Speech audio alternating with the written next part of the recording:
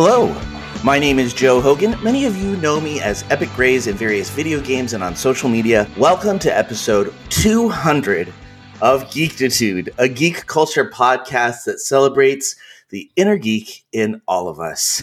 Ray, we've made it to 200 episodes. Wow, you've made it to 200 episodes. Well, I have stats. I have stats for us today. Oh, and I'll be sprinkling those through, but you, sir, have had at least 82 episodes. Okay, that's not bad. No, you're almost half the episodes you have been on. More than I expected. So, all right, cool. But how are you doing? How does it feel to be like a co-host on a show that has been going for over 5 years and for now 200 episodes? Yeah, it's it's something that, to be quite honest, doesn't register. And I'll take that even further and say, I sometimes forget that I co-host a podcast. And the reason for that is because I see it as hanging out with my really great friend. So, it's Geeking Out with Joe is what the name of the podcast is in my brain. And I go, oh yeah, people listen to that. Like, right? That's recorded and it's put out, but it's sort of registered in my brain as like hanging out with you.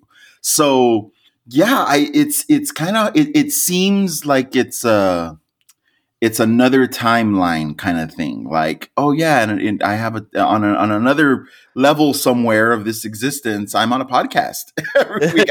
I get to be part of this thing that you started 200 episodes ago, and was fortunate enough to be a part of and to be invited to like co-host. Yeah, I mean, I'm kind of in awe of what you've been able to accomplish so far. I mean, well, thank you. I think I have split our timeline into eras, and there definitely is the Ray era, which is basically the episodes where it's just you and me just geeking out for like a bunch of episodes. If anybody's been following my shout outs on Twitter, I've been shouting out to our guests over the last 200 episodes. And it's funny because it's like, I can barely fit everybody in for like the first 10, the first 20, the first 30 episodes. And then I get to like 110 through 180. 3 people. Because we just have so much fun talking with each other. And every once in a while, like, when you can't be on, I'll bring somebody in, or if there's something we really want to talk about with somebody who's more of an expert than we are, we bring them in. But right. I have enjoyed this latter half of our episodes where, sometimes it's just you and me chilling, and it's just so nice to be able to hang out with you on a pretty regular basis. Yeah, the funny thing is that we would definitely be having these conversations even if we didn't have a podcast. Right. Exactly. It just gives us an excuse to actually do it, because it would be on Facebook, it would be on Twitter. Yeah. But this forces is the wrong word, but this allows us to be actually talking. And I think it really has. I remember when you came into my classroom and told me you weren't going to be working at iPoly anymore. And I was like, oh no. At least you've got the podcast. Right. And I mean, I visited iPoly since I stopped teaching there, I think once or twice. And I mean, that was, number one on my agenda was pop into Joe's class and hang out and geek out and talk. So yeah, this podcast is saving me a lot of trips to Pomona and now even further. Yes, yeah. I don't know that you would love driving out to Desert Hot Springs anytime you wanted to chill and talk about comic books. That would be intense. Which I've also done. That has also happened. Yes. All right. Well, we're going to do kind of a different weekly geekery today, because I was honestly going to probably leave it off just so we could, reminisce about the good old times. But you and Rosie have been waiting to catch up.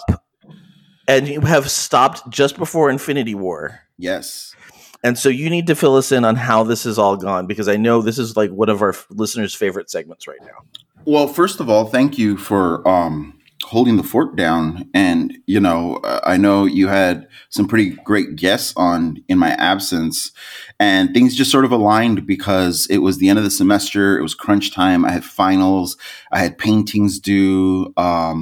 And so you were just kind of like, oh, well, we've got these guests coming. So, I can make that work, which was great. It was a huge relief off my shoulders. And how did that all go? How did you get all your finals? Are you happy with your final products? Absolutely. I mean, I feel like I finally have a batch of paintings now that are done that represent, kind of the journey that I've been on the last couple of years to figure out something new in my work and represents the things that I'm thinking about and the things that I'm feeling. And so I'm super excited. I'm going to be rolling them out pretty soon in the next, few weeks and posting them and looking to show them different places. So I'll definitely make sure to announce any news here on the podcast. Awesome. So yeah. And so the only hiccup there was that Rosie and I have been knee deep in the MCU, the great MCU watch. And I think where we last left off, I can't remember if it was after Age of Ultron or after Guardians of the Galaxy 2. But we left off around there. Mm-hmm. And then I wasn't on the show and we kept watching movies. It was kind of like my relief, like at the end of a long day of work, both, my day job as an admissions counselor and my work as a grad student. All I wanted to do was just get cozy and watch an MCU movie. Right. And so we kept watching and we got up to, we finished Thor Ragnarok and I had all this stuff to share. And I'm like thinking, okay, I got to remember like all these, reactions and the conversations that we're having after each movie. And we finished Thor Ragnarok and I thought, wow, I'm still not going to be on the podcast for at least another week, if not longer. I really don't want to have to try and remember Infinity War. So we stopped. I said, hey, look, we had to wait a year for Infinity War. So you're going to have to wait a couple of weeks until I have a chance to get back onto the podcast with Joe and talk about what we've watched so far. And so we decided to do that. So it's been almost 2 weeks now since we've watched a Marvel movie. Wow. Yeah, and we left off with, the destruction of Asgard and Thor and Loki on the refugee ship, thinking, what could go wrong? Mm-hmm. And that's where we left off. So how was, you got to walk us through some of these movies and how Rosie felt about them. So I honestly I know that we watched Guardians of the Galaxy 1 and 2, and I know that we talked about that on the podcast. I can't remember if we talked about Age of Ultron, because one of the things that I remember is thinking, wow, we're coming back to watch Age of Ultron and catch up with the Avengers and what they've all been up to since, we last saw them over 2 movies ago at the end of Captain America Winter Soldier. Mm-hmm. And I remember saying that to you. Did I not say that to you? Yeah, I think so. Yeah, because a lot is going on in Age of Ultron. And I think that's another thing that we talked about, how, we've got the introduction of 3 characters. We got Wanda, we got Vision, we got Ultron. Thor goes and has his kooky vision about the Infinity Stone. So that's all out on the table now. Quicksilver dies, which is another character we're introduced to. It's pretty heavy. It is. How did she feel about that? Because that was the first actual, I think, Marvel death that she had to deal with. How was she feeling about that? I mean, she couldn't believe it. She, exactly what you said. It's the first Marvel death. These heroes have not, they've had their trials and tribulations, and they've even had, their phases where they're kind of assholes. Yeah, absolutely. Except for Steve, but everyone else, but here we meet one, and he dies doing something altruistic. And yeah, it was pretty devastating. I didn't realize how heavy. I think I had forgotten how heavy a moment that was, because it definitely affected her. And I was pretty happy that right after that we got to watch Ant-Man. So that is the one I have been holding my breath for. How did she feel about Ant-Man? She loved it. Okay, good. but here's the thing, right? Is that I think where it's really interesting, because I keep thinking about how Kevin Feige and the Marvel story team is very methodically, very intentionally rolling out these different franchises and these different films. And Guardians of the Galaxy, the first one, was a real curveball in a way that me as a Marvel geek, I'm just on board at this point. I'm sold. You know, you don't really have to sell me at all, actually. It's, hey, right, we're making this property. Oh, okay, cool. I'm there for that. But it was a real curveball for her in terms of the tone and the comedy, and it didn't quite land with her. But after Guardians of the Galaxy 2, she said, okay, I'm on board. And so by the time we got to Ant-Man, it wasn't the light sort of comedic approach wasn't as much of a curveball. It was within the realm of like, oh, we're going to get different types of pitches now from the MCU. Right. So that was already sort of established within the possibilities. And I kind of, I positioned her a little bit. We're not watching trailers. We're not doing any of that, which is going to come in later on. It's going to have a huge impact later as we talk about these movies. But right, yeah, it did. I think she also appreciated the sort of light touch after the end of Age of Ultron and the death of Quicksilver. Even Vision and Ultron have that interaction at the very end where Ultron straight out is like, they're doomed, and Vision's like, yeah, I know. And she kind of looks at me like, what the fuck is that?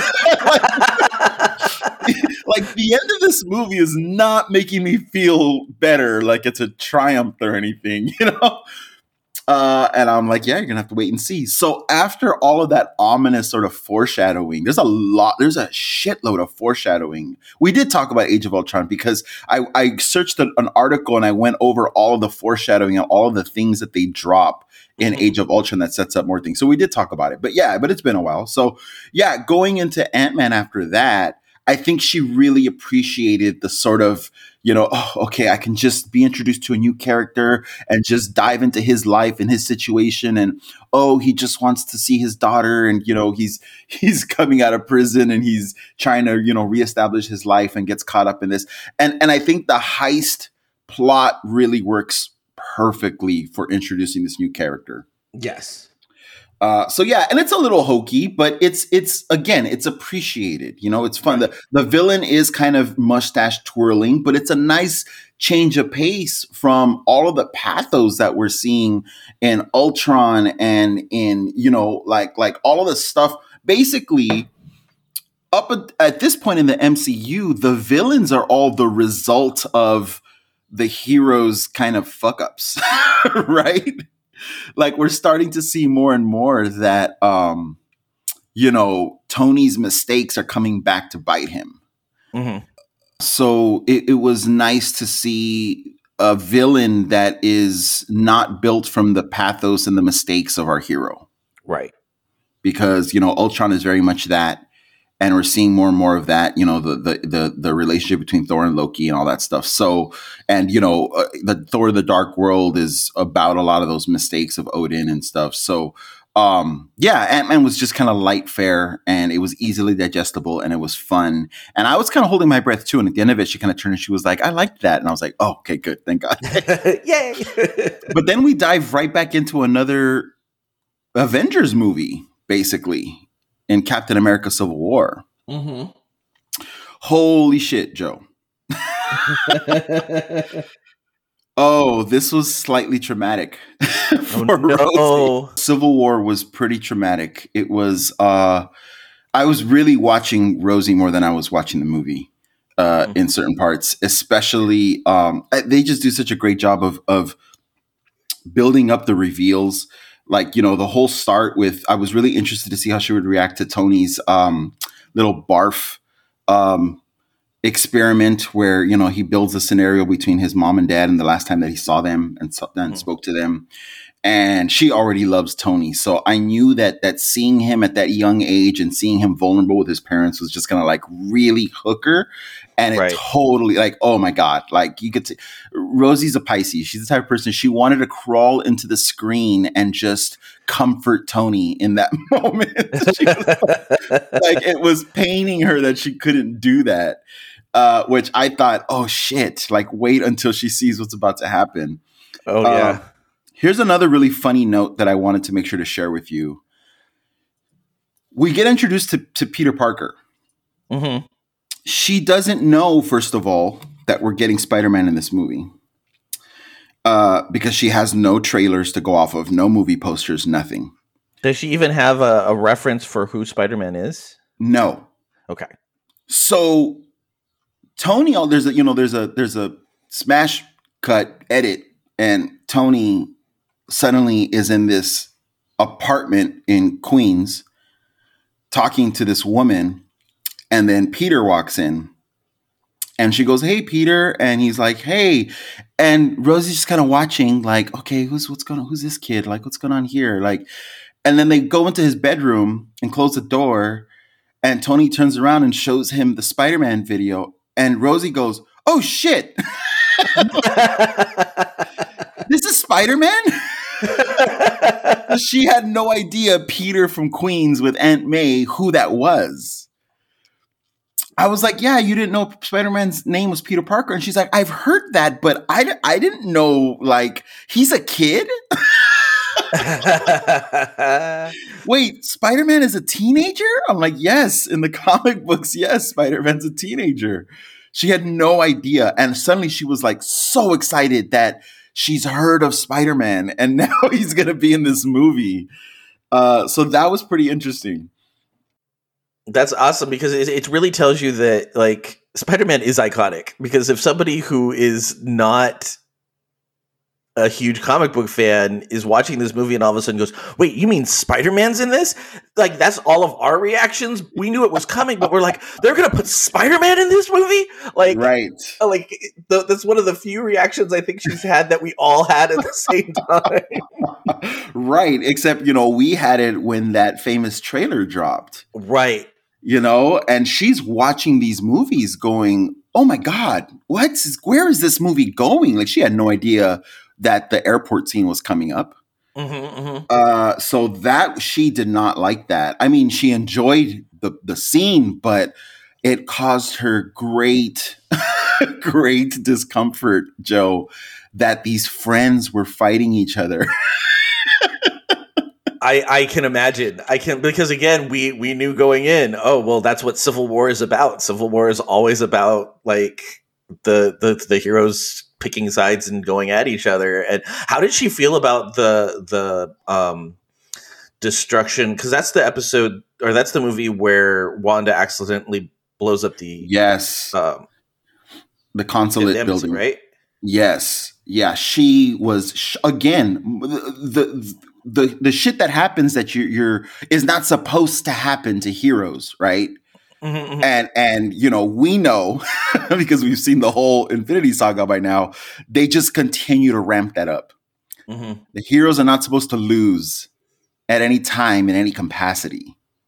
And we know that the heroes are going to continue to lose in major, major ways. But she's being introduced to this idea. Here's another thing, Joe. These are tropes that we know from the comic books. What's the first thing that happens when a hero meets another hero for the first time? Go.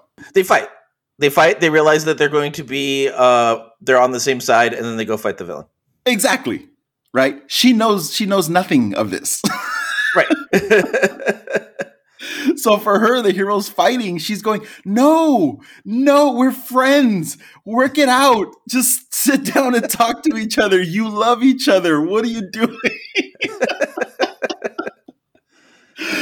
It's really great. It's really great to watch. The moment. By the way, she hates Zemo. Oh, how funny.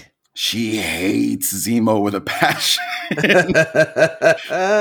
because he succeeded. He really got them to tear each other apart. She was really worried about whether or not Tony first of all, she was worried about whether or not Steve and Bucky were going to be able to take on all the new Winter Soldiers by themselves when they're headed to the facility at the end. Then with with Tony heading there after them, she thought, oh, good. Okay, at least they'll have Iron Man to help them take on all these new Winter Soldiers at the same time. No. No. So yeah, the reveal that Bucky was actually the one who murdered Steve's parents was tears. It was just waterworks. It was the worst possible thing happening, and the fight she could barely watch. God, I love the choreography of that fight between Steve and Bucky and Tony. So well done. All of the framing, all the way they recreate the comic book panels. It's been pointed out that that's kind of replicated in Falcon and the Winter Soldier when they're fighting John Walker. Shit, that's right. Yeah, because it's so good. It's like if we can do this again and remind people that this is going to be our new Captain America, and doing it with Bucky, like it's a pretty good fight scene. Dang, yeah. So that was a doozy. I may, just between us, Joe. Am I cutting this out, or is this between us and the audience? It might be between us and the audience. Whoever else is listening, okay. I don't know. I'm not in control of that. There may exist some video footage of Rosie watching these scenes and freaking out. Oh man. So we'll see if people are interested in seeing that. We might have to her and I might have to post it up to YouTube or something and share. That would be awesome. That would be awesome. So yeah, that was, like I said, that was really traumatic. Spider-Man Homecoming was played great. She loves Peter. She loves Spider-Man. She is all on board for this character. She wants more of this character, and you know what that means, Joe. Oh, she could have died at the end of Infinity War. She's just gonna die. God, I'm almost in tears just thinking about it. Yeah, like it causes that. We know what happens. We like anytime you think about that and Groot, those were the two most traumatic moments in that. Like, yes, yes. Yes, I'm almost in tears thinking about her watching that scene play out because she loves Peter. She loves the world he's in. The way they set up, the lack of his origin did not like affect her enjoyment or connection with the character at all whatsoever. That's awesome. She doesn't know who Uncle Ben is. She doesn't know. She's not told that with great power comes responsibility, but we're shown that in the story. Yeah, it's the difference between telling and showing that Marvel's become very good at. 100%. I had never thought about that until this watching, where I said, oh no, she's not going to get that with great power comes with great responsibility. And then we watched the movie and I'm like, oh shit, how about they just showed it to us? Like that's what the whole story's about. One moment that I have to point out from this movie is when Michael Keaton's Vulture answers the door on the night of the dance. Holy shit. We almost had to pause the movie. She almost crawled off the couch. She was like, oh my God, what is going on here? Like she was in that car with them having that really awkward, menacing conversation before the dance. So yeah, that was, and she was surprised afterwards. She was like, wow, that was really great. I love that, Iron Man and Tony is like the connection he has with Peter. I'm like, yeah, he has that connection with him in a storyline in the comics, but that's not like part of like Spider-Man's like history. Right. Because in the comics, he's already an adult. He's like adult Peter Parker. He still has a little bit of Yes. fanboy going on, but he's adult Peter Parker at that point. Yes, exactly. And she was like, "What? How? That? Wow!" Like she's like, "It worked so well. I wouldn't have thought that." I'm like, nope. So after that, instead of going into Doctor Strange, because mind you, by this point she's met a new character in Ant-Man, she's met a new character in Spider-Man. Next was Doctor Strange and then Black Panther. But since those movies didn't have any bearing on each other, and I know she had seen Black Panther, Black Panther was basically like the only MCU movie that she had already seen, which, by the way, tells you what a cultural moment Black Panther was on its Seriously. Yeah, definitely. right? She's like, oh, yeah, I've seen that.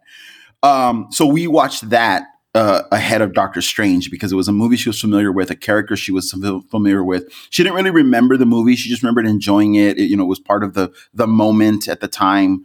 Watching it now, obviously she had a different, had a different impact on her. But there's not a ton of connection with the MCU. Claw, she recognized. What's funny is that she recognized Ulysses Claw in Age of Ultron from Black Panther. Right. Because she had seen Black Panther before. So when he pops up in Age of Ultron, she's like, oh, I've seen that guy before. So yeah. And then what else? Agent, whatever his name is, basically the white guy in Black Panther. She recognized him. She remembered him from the end of Civil War, where he's put in charge of Zemo, basically. Mm-hmm. And then the White Wolf at the end. She loved that because, of course, she loves Bucky. So that little cameo at the end as Stinger was played really well. And it's cool to see him like outside of the Winter Soldier persona. Like he doesn't have an arm. His hair is kind of back in a ponytail. He's chilling in Wakanda, getting better. And she found that really touching, like, oh, like he's in therapy, like he's improving his mental health. He's working on himself. The Winter Soldier spa days. yeah, exactly. So, that was good. And then we dove into Doctor Strange. I was worried that maybe Doctor Strange wouldn't land with her just because it's such a different thing. And again, just like they rolled out the cosmic universe with Guardians, we're now getting the magical, mystical universe with Doctor Strange. She really liked it. And she said that the effects were cool. I really liked the way they used magic and the way they explained it. She goes, but really, I just liked Stephen Strange. Like, I just wanted to keep hanging out with him. And I'm like, really? He's a fucking jerk. Like, and she's like, yeah, I don't know. She's like, I was just drawn to him. And I'm like, so you like Tony and you like Stephen Strange? She's like, yeah. I'm like, maybe you just like jerks. And then immediately I'm like, uh-oh. What does this say about me? I'm like, oh, fuck. I just played myself. What the fuck? God damn it. Oh my God, that's awesome. But yeah, she liked Doctor Strange. She really liked spending time with the character.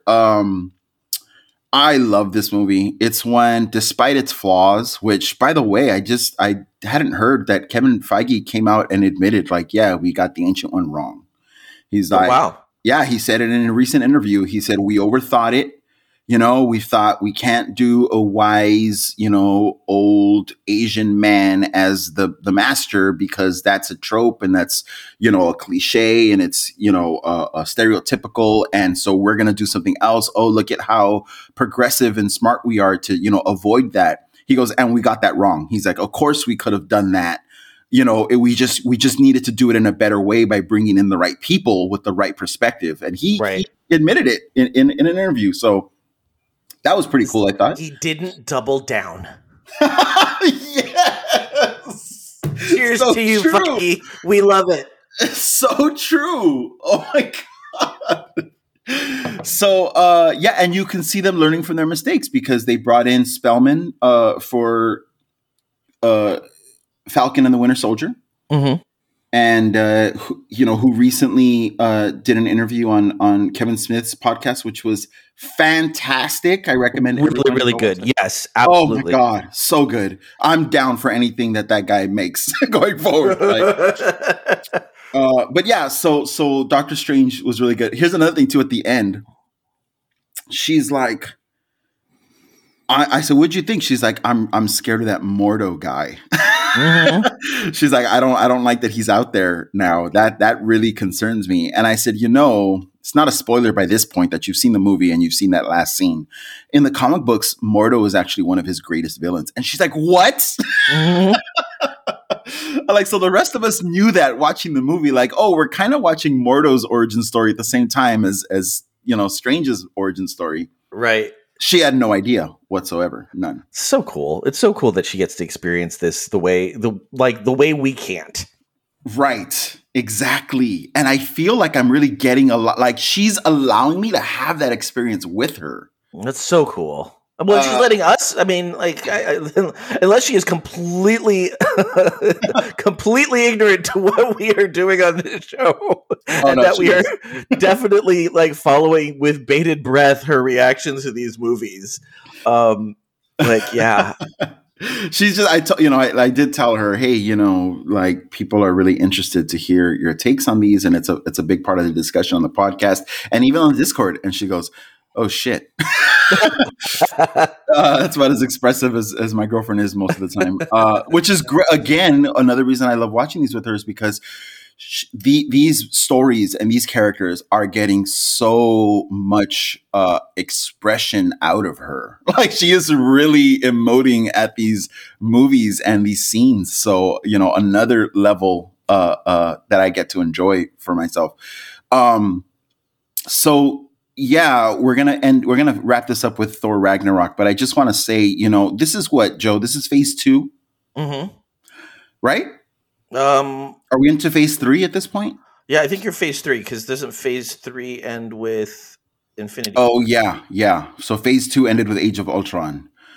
Holy shit, man! Marvel was not fucking around in phase 3. No, they weren't. Every movie is something new or something major. Mm-hmm. Every single movie. It's just a lot to, we were obviously in fucking bliss, right? Getting all these things that we knew, or we already knew we wanted. But for new audiences, it's a lot to take in. It's a lot to absorb and process. All these new characters with new casts in new settings and new worlds and countries. And, it's a lot. So it was nice to kind of wrap up with Thor Ragnarok because we're coming back to, a fan favorite character in Thor, although he hasn't really been a fan favorite. I think it's Thor Ragnarok is what cements his fan favorite, status. And then of course we see what he does in Infinity Wars. Couple things about Thor Ragnarok. I was again concerned about the level of kind of slapsticky humor in this movie, even though I loved it. And it probably makes it probably my favorite MCU movie. I was just curious about how it was going to land with her. By this point, she's all on board. She loved it. She thought it was hilarious. She loved that it was so funny. She loved that it was so weird. I'm so glad that all the Jack Kirby, designs and influence played well for her.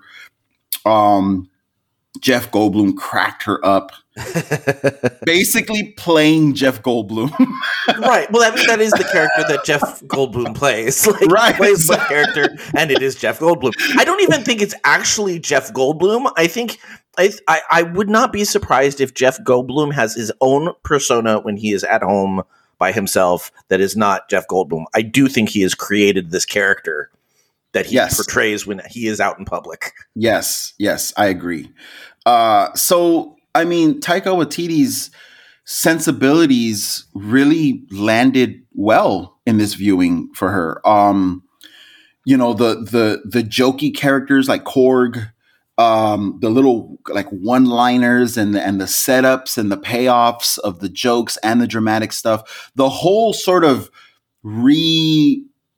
how do I put this? They sort of, I don't want to say retcon, but they definitely reintroduce us to the mythos of Asgard in a new way and add levels and layers. Like, how do you think we got a control of the 9 realms? You know what I mean? Like, we were colonizers and we were conquerors and we did this and this, and it was all about war. And, Odin had a change of heart. And so introducing, the fact that Thor and Loki have an older sister. Cate Blanchett just kills in this movie. It's really good. Yeah, she's really good. Oh my God, she's excellent. And then again, remember, Joe, no posters for Rosie, no trailers, nothing. She was biting her nails going, oh my God, how is Thor going to get himself out of this mess? Because Valkyrie has him, has that what's it called? That little contraption on his neck, that kind of the stun gun, right? Yeah.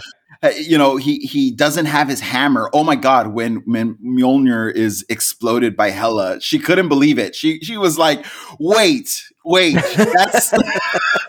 that's not supposed to be able to happen. That's against the rules that have been set up by this universe already. Yeah. What is happening right now? She said after the movie, she said, I thought he was going to die. Like I thought the rest of the movie was going to be Loki, like trying to bring his brother back to life or something. Well, it's funny because it's like, it makes us realize that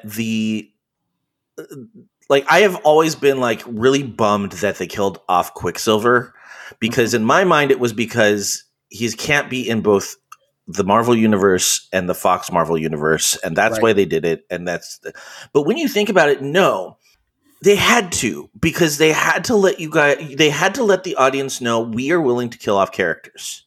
Exactly. And that makes all of these things that much more intense, because if they did it with that character, they can do it with other characters. And it's like, I know you haven't, I can't because I want you to watch the series, but the way they handled death in Buffy the Vampire Slayer, and it's kind of funny that Joss Whedon is involved in both, but it is definitely a serious thing. It's not something that you can just bounce back from. Like it is such a serious thing. And so there's always consequences to death and how you handle it. And so the fact that they established that with Quicksilver's death. Now, every time you go into a movie, you're like, well, who's gonna die in this one?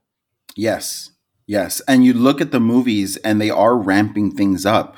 I think aside from Bucky, I don't know that anyone really major dies in phase 1. In phase 2, it seems like Loki dies, but then we find out at the end that he didn't. By this point, Bucky is back. So we're like, okay, even Bucky didn't die. But you're right. Age of Ultron, Quicksilver's death is kind of a really huge turning point, because after that, we really start to see some major stakes where the villains even are like actually dying. Right? Like Killmonger dies at the end of Black Panther in a pretty, impactful way. And then that's setting us up. That's that's setting us up for what's to come in Infinity War. And I'm really glad you mentioned this, because I think I've talked about before, we're also watching Mad Men. Oh, right. And so we're almost done with Mad Men. We're wrapping up season 7 now. And one of the things that has always been in play since the beginning of the show is that anything can happen to any character in any episode. People die, people get married, people get pregnant, people commit suicide, people are locked away in either prison or mental institutions. People are fired and we never see them again. Anything can happen. Right. Anything. And it brings so much drama to that show. And so after Thor Ragnarok, what I said to Rosie was, okay, from here on out, this is the beginning of the end. Thor Ragnarok is the beginning of the end of this saga that we've been watching. Anything can happen to any character in any movie. And she looked at me and she went, oh, no. No. And I said, yes. And she said, what does that mean? And she started to cry. Oh, no. Ray. I know. she started to tear up, and I said, I'm just trying. I'm looking out for you. Like I'm listening you because we all know what's coming up, and we are really concerned about your well-being. Yes, I'm saying this for your own protection. Start guarding your heart now. Because listen, Joe, I mean, after Odin dies at the beginning of the movie of Ragnarok, then Mjolnir is destroyed. Okay. Mm-hmm. Then Thor is successfully captured. I mean, we see how powerful he is at the beginning of Thor Ragnarok.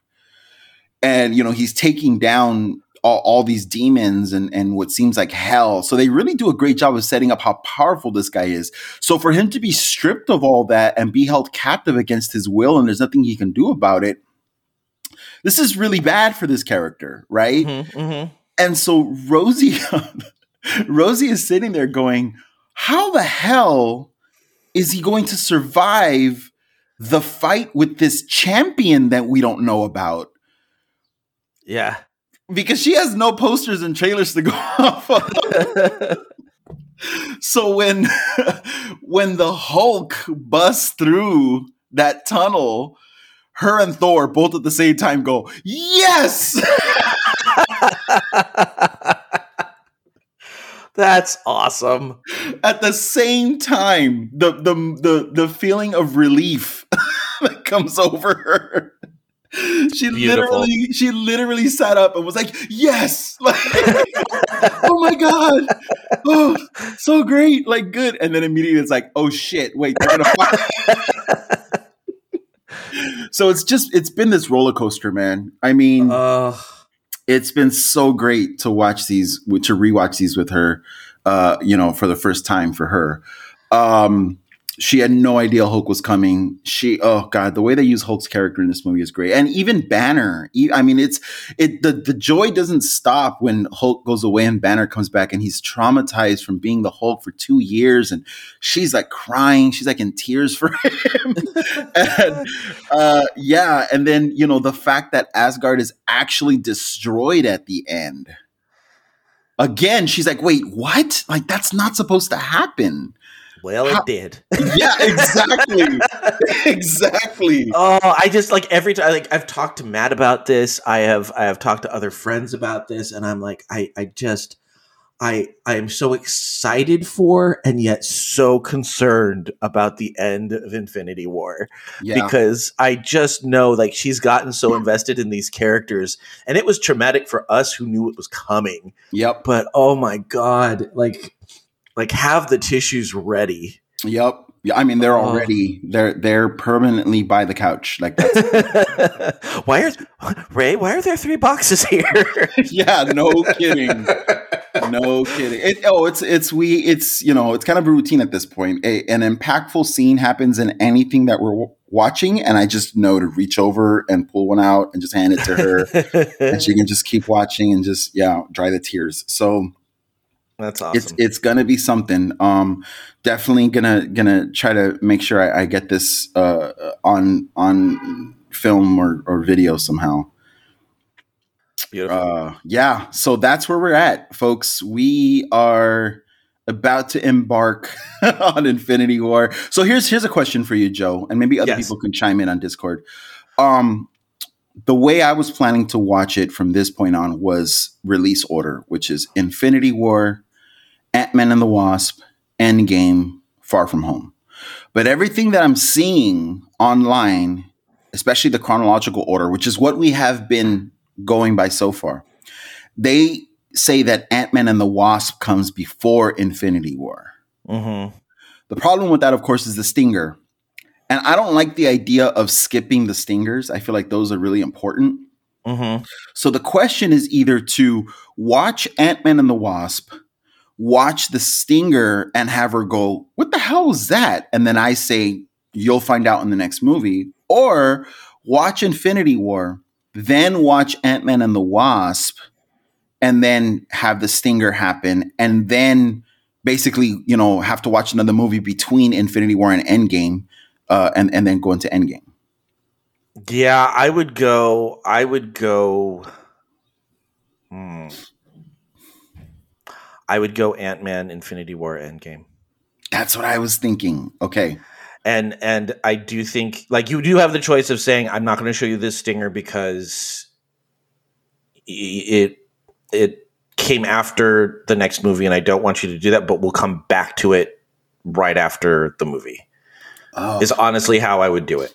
Okay. If anyone else has any, reasons why we should do Ant-Man first and then Infinity War, or vice versa, please, I'd love to hear your thoughts.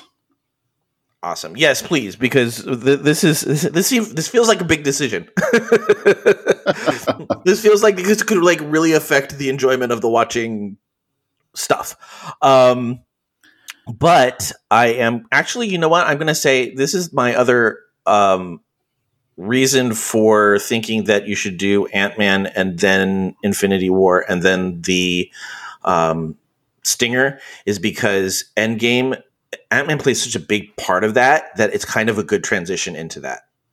Oh, that's true. So that's the way I would go. Okay, so then you're in favor of watching a movie in between Infinity War and Endgame? No, I say watch Ant-Man. Don't show her the Stinger and say we're going to stop here because the Stinger fits between the other two movies. Got it. Watch Infinity War. Let her recover. Got it. Watch the Stinger and then go right into Endgame because, like, honestly, Ant-Man is almost the perspective character for a good chunk of Endgame. That's a great point. Okay. So this wraps up this section, although I got to say, oh my God, we're going to watch Infinity War. We're going to step away. We're going to go to a quick commercial break, and then we're going to go and reminisce about our last 200 episodes, and we will be right back. When toxic culture has you down.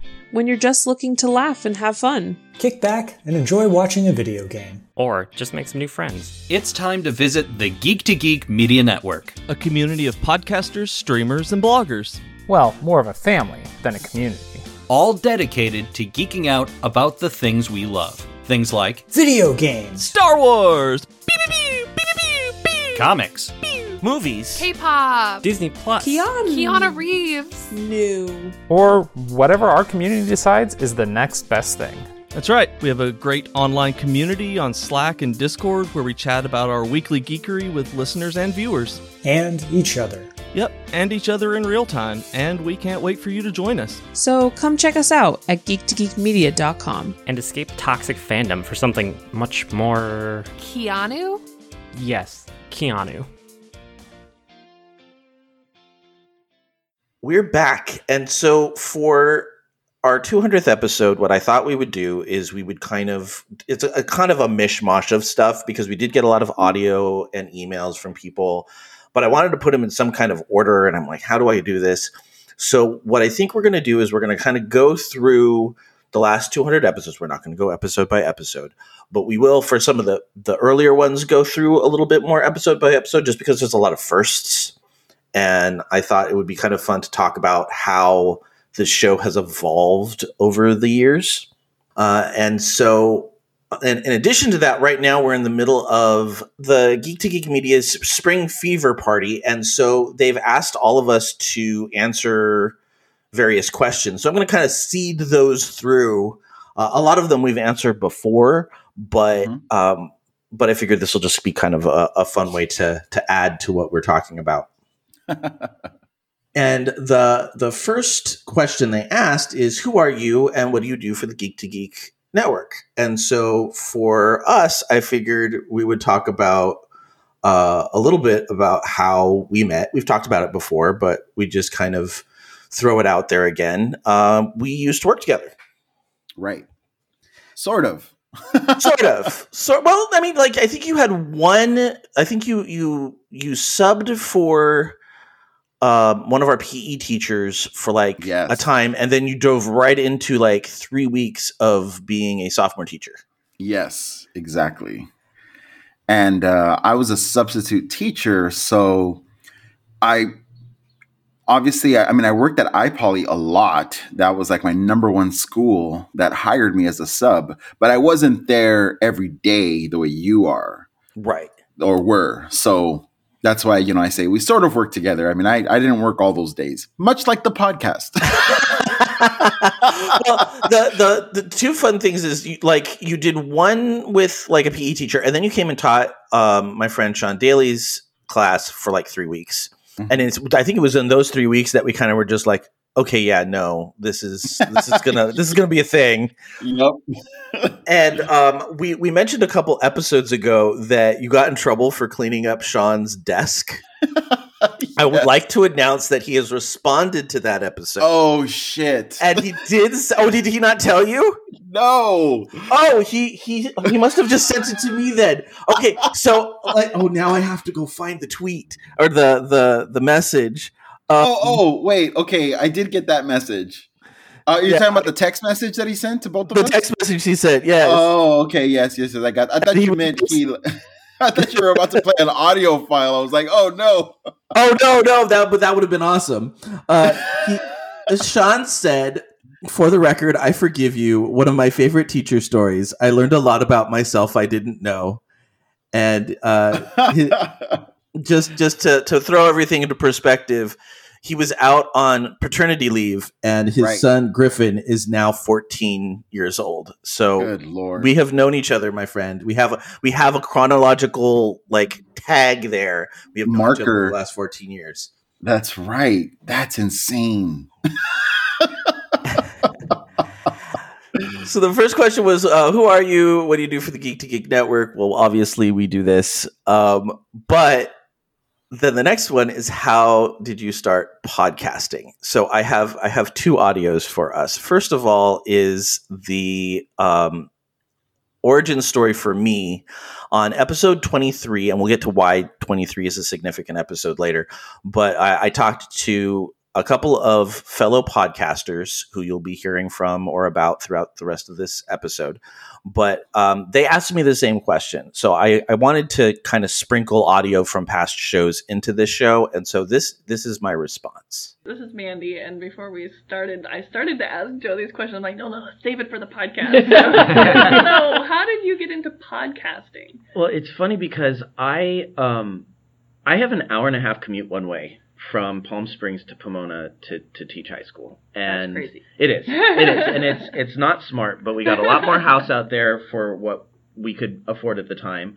And, it's no secret I'm gay, and I could get a place in Pomona or Rancho Cucamonga or, where I could get more house for my money, but I wouldn't feel comfortable walking down the street holding hands with my husband.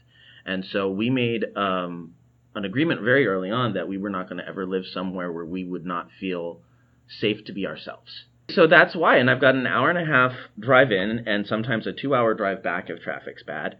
And so I'm a big World of Warcraft player, and the World of Warcraft community has a huge podcast community.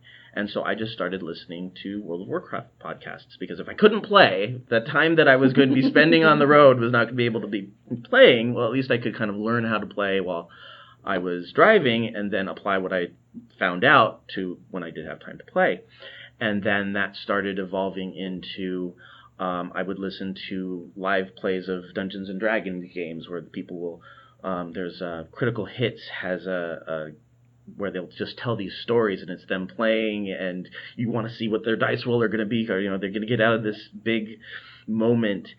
And then it evolved and so eventually I was like, I really want to do this. This is something that is so interesting, and I want to be part of these conversations, and I want to meet these people and tell them what I think about what they're talking about. And so originally I was going to start, before Geektitude was Geektitude, I was going to start a podcast with two of my very good friends. We go to Comic-Con every year together. They are my go-to geeks when I've got questions about things, and the fact of the matter is it's just they're too busy. One has children, one's starting her own company, and it's hard to find time. And I was like, if I want to do this, I have to do it by myself, because then I can set the schedule. I can make sure that I get who I want there, and hopefully they'll come on the episodes, and I'll get them on once in a while. But unless I do it myself, it's not going to happen. And so that's how Geektitude was born. That's pretty cool. Yeah, so that was the kind of summary of how we got started. But if we want to answer the question of how did Ray get started podcasting? We need to listen to this next clip. Oh no.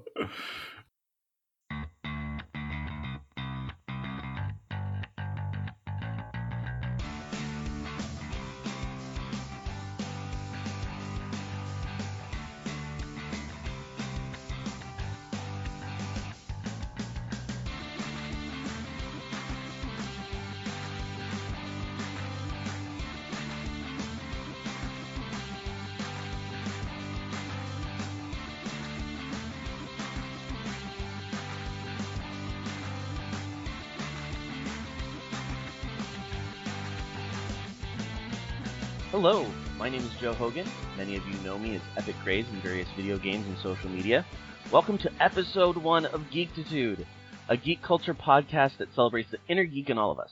Today, I'm really excited to have my very first guest, Ray Vargas. How you doing, Hey, Ray? how's it going? Thank you so much for being here with me this morning. Yeah, this is great. I'm looking forward to it. We are going to jump right into the interview so that everybody knows who you are. So tell us a little bit about yourself. Well, I am a teacher and artist from Boyle Heights in LA. Grew up here and just loving geek stuff, comic books and movies especially. So would you say movies is your primary area of geektitude? Yeah, it's gone that way. I mean, when I was younger, it was all about comic books, which is how I got into art in the first place. I think, comic books were my first major influence art-wise. And then I think it was just a natural progression to film because comic books are so cinematic, you know? Yeah, definitely. Whoa. Isn't that nuts? First of all, I don't go back and listen to my show very often, so I forgot how long the intro is. I was just talking about this with a friend of mine who listens to the show. And I said, I've never listened to one of our podcasts ever. And he said, why not? And I said, because I hate listening to the sound of my voice. It causes me so much anxiety and discomfort listening to my own voice, which is funny because before podcasting, I don't know, I think I've mentioned this before. This is Joe. I just do shit and I forget to tell people that I've done this shit. Literally any time that the Geektitude comes up in conversation, it could be with someone that I've known for years and they're like, wait a minute, you host a podcast? What the fuck? They're like, I live with you. How did I not know this? So back in my late teens, early 20s, I co-hosted and co-produced a cable access show. I don't think I knew this. Yes. So in high school, I had a couple of best friends. Basically, we were actually no. This was after high school. This was the year or summer after high school. I had two best friends. We were inseparable. It was myself, it was Richard, and it was Al. And the three of us went on to be in punk bands together in various capacities and just hung out all the time. Wait, I'm sorry. You were in a punk band? I was in a couple different punk bands in my youth. Yes, I used to play. How did I not know this? Again, just shit that I just, I don't know, man. I just get into shit, And so, yeah, I used to play music. I used to play bass and I used to sing and write songs and record. We recorded a few demos over the years and we played various shows, mostly backyard gigs in East LA and around LA, but we played clubs a couple of times, just, really hole in the wall places. But anyway, so Richard and Al, or Al answered an ad and this must have been this is back late 90s, so maybe a penny saver ad. I don't know what the fuck, but it was a call out for this public access cable show that was looking for a host. And we met this guy named Albert Garcia, still a friend of mine, although we haven't spoken in a long time. And we were social media friends. And Albert was an intern on this really popular public access cable show in Boyle Heights in East LA at the time called The Illegal Interns. And there was these two guys. I can't remember where they started. It might have been radio, but they had this public access show and it was very popular in the neighborhood. and Albert was a young intern on that show, and he was given his own show to produce. And so it was all about movies. Albert is a huge comic book geek, a huge superhero nerd, loves Superman, and loves movies. And so he created a show called Have You Seen It? And which Cine being, Spanish for movies, but also a play on Have You Seen It? So he started out with a couple hosts that didn't work out. So he put out the call for a couple new hosts. Al, my best friend at the time, answered the call and became a host on Have You Seen It? And Richard, because we're always hanging out together, we all ended up being on the show as well. And eventually, because people come and go and our schedules are different, I became one of the permanent co-hosts of Have You Seen It? And it got pretty popular for a minute. It was kind of weird going to the movies in East LA and walking into the theater and someone going, "Have you seen it?" Like, we're like, oh shit. Like people know who I am, like in my neighborhood, like in Montebello. But, so I did that for years, and then for a couple years, and then with art school kind of taking more and more of my time when in my early 20s, I had to leave the show, and he found other hosts, and eventually it evolved into being picked up by a legit cable station called KJLA. And it started streaming online as well. This was like early kind of days of internet stuff. And it turned into, from Have You Seen It? It turned into Influx TV. And we would play music videos, punk music, skating videos. We would talk about comic books and anime. I was hugely into Neon Genesis Evangelion at the time. So we would talk about that. And I would be on as host every now and then. And eventually I became a permanent host of that. We would go to Warped Tour and we would interview bands and we would get backstage. We would go to the Chain Reaction in Anaheim. We would go to the Roxy in Hollywood and film punk bands and interview them and stuff. So I did that for a while. I know none of this about you. Like, this is like, who are you? Yeah. So that was my early 20s, basically. And during this time was when I was in punk bands and stuff. But, eventually I had to whittle down all my interests and all the activities that I was signing up for, which happens on this podcast sometimes, right? Where I'm like, Joe, I'm sorry, I got like 3 other things competing for my Sunday. Like I can't record this week. I remember, when I was 17 years old, my dad sitting me down one day and going, "You're going to have to do less stuff, man." And I'm like, here I am now, 42 years old, about to be 42 in a few weeks. And I'm like an artist, and I'm a grad student, and I'm an admissions counselor, and I'm a podcast co-host, and I'm like a bunch of other things. So I don't know. I never really learned my lesson. But the reason why I started talking about all this, because just to say, like, even then, I couldn't stand watching myself on TV. I couldn't stand the sound of my voice. Even in our demos, like I would never listen to our demos because I just didn't want to hear myself singing. I didn't want to hear myself talking. And yet I keep finding myself, putting myself in situations where I'm being recorded. So yeah, it's really interesting to hear this old clip of me being on the first episode of Geekitude. Well, and I only think I have one more clip that you're gonna have to endure your own voice, but I think the rest are other people. But do you remember what you were thinking about as far as like when I talked to you about this, or like when you started being on the show? Like, do you have any memories from back then? Yeah, I remember I knew about podcasts, but I wasn't a podcast listener. So that was still like, and I'm telling you, this is why I still think of it to this day as hanging out with you and just geeking out with you, because it was just like, oh, we're going to talk and this is going to be put out into the void somewhere somehow. Yeah. But that's none of my concern. Like that's never going to have any impact or bearing on my life. It's really just going to be talking to Joe. And I thought that about it then, and I still kind of feel that way about it now. Yeah, I do remember thinking that's really cool that Joe's doing this, because I've heard a podcast and they sound cool, and my friend is making one. Like, holy shit. Well, that was from episode 1, which debuted on September 29th, 2015. And I call those first 12 episodes the startup episodes, because anybody who knows anything about podcasts knows that you start with like having your friends on. So literally the first 4 guests were you, Maricel, Matt, and Sean. Like you were the 4 guests from my first 4. And then episode 5 came around, and I actually had a guy named Juice Jones. We met at a pre-party for BlizzCon 2015, and we talked about he had a Hearthstone podcast, and I would talk with them on social media and everything. And so when we met up, I was like, "Hey, I've got this podcast. Would you like to come on and talk about Hearthstone?" He's like, "Yeah, sure."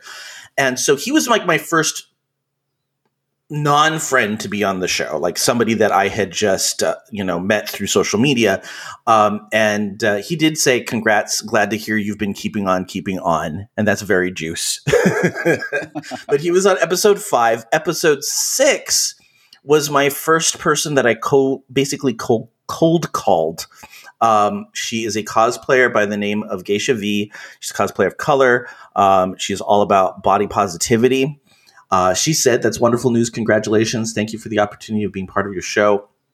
I actually would like to get her back on because it's been forever. Like part of the great thing about preparing for episode 200 was going through all of these previous episodes and being like, "Oh, right, that person was on this show. That and then there's this," and like just all those memories that come up. But episode 7 is the one that I always point to where I was like, what am I doing? I forget how it happened. Either I put out on social media or I forwarded something on social media, and I tagged the Marvel Superheroes classic role-playing game in some way or form. I don't remember how I did it. I want to say it was on Twitter because I was trying to get us a Twitter presence at the time. And when I was in college, I actually started up a Marvel Superheroes RPG email list, like email server, where people would just like set. It was like the early forms of message boards, or just where you would go and you would post to it, and it would send an email out to all the members, and that's how you would communicate with each other. And it was like, "Hey, I've got this really." It's like Reddit for the early 2000s. And I still to this day love Marvel Superheroes. If it wasn't for the fact that I was worried about copyright, that would be a game that we would be playing on As the Dice Roll. But this guy comes and he says, "Hey, I have been running a game forever." He's talking to me about it, and we're talking back and forth. And I was like, "Well, why don't you come on? I've got a podcast. It's very early on, but why don't you come on and talk about Marvel Superheroes with me? That would be awesome." And he's like, "Yeah, that'd be great." And so, I'm just like, I'm going to look this guy up on Facebook. And then I realize that he's a major artist for DC and Marvel, and he's done Green Lantern, and I'm like, "Oh God, what did I do? Oh my God, what did I do? This is like a real, this is somebody who actually is part of the industry. What did I do?" And so, I said, my show notes, I make all formal, and I sent out an email. "I'm so excited you're going to be on the show. And, we can talk about this, we can talk about your runs on Green Lantern and that and the other." And he just goes, "Yeah, but we get to talk about Marvel Superheroes, right?" Yes. And I was like, "Yeah." And it was the first time that I was like, "Oh my God, people just want to talk about the stuff that they like to talk about. We're just geeks. So that was episode 7. And I remember talking to Matt and going, I'm on episode 7. I'm having this guy on and I have no idea what to do. You can edit this out if you want, but I just Googled Hearthstone because I'm like, I've heard that. Where have I heard that before? Mm-hmm. I don't know what Hearthstone is. And so I look it up and I'm like, oh, it's a Blizzard online digital collectible card game. Okay. It's builds upon the existing Warcraft lore. Mm-hmm. And I realized where I've heard it before. We have a Hearthstone display at LCAD. Oh, wow. Because one of our notable faculty in our game art program is Bree Waller, who is a recruiter for Hearthstone. And a lot of our LCAD game artists have gone on to work on Hearthstone. Yeah, see, it's a very small world we live in. Right? Yeah. One of these days when things get back to normal, I'm definitely going to bring you in for a tour. I would love to. I think that would be so much fun. Cool. So that was episode 7. Episode 8, we met Elle from Elle does so much stuff. Michelle Jensen, she did the Nerd Out app back in the day. She's got travel blogs. I met her at Comic-Con, and we've become good friends ever since.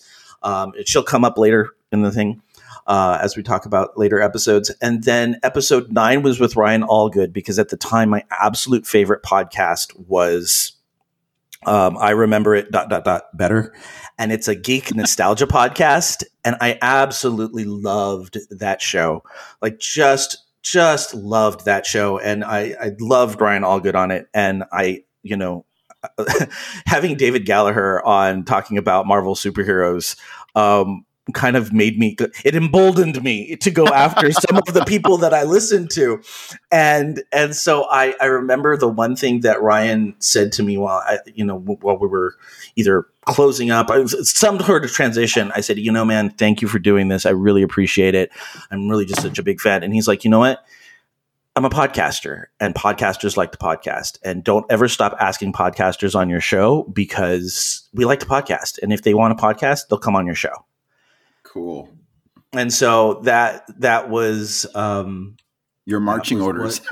Yeah, that was it. That was kind of the beginning of the end for me going, all right, I'm not going to go for anybody big. Because in my mind, that is like, these are people that I listen to. And I think a good portion of my first 50 episodes was going after people that I loved listening to and wanting to continue those conversations that they had on their shows. Cool. And I'm sure the fact that you're a fan comes through in your interviews as well, as much as I tried not to fanboy out, I'm sure there are some fanboy moments. No, in a good way, in a way that you're invested in their conversations, and it's really just comes from you wanting to continue them and to, continue to do the deep dive. Yeah. And so the last 2 episodes of what I call the startup episodes were you and I talking about Force Awakens, and then our infamous poor Jeremy Renner episode. Wow. That's So we started this segment with Stay in Your Lane, Zack Schneider, because that was the title of the first episode. Oh my God. Yeah. And then because we haven't titled a lot of episodes. Usually it's just topic, person we're talking to. Right. That's great. So, that was 2015, right? Yeah, so that took us through it was September of 2015 through like the first episode of 2016. Okay. Wow.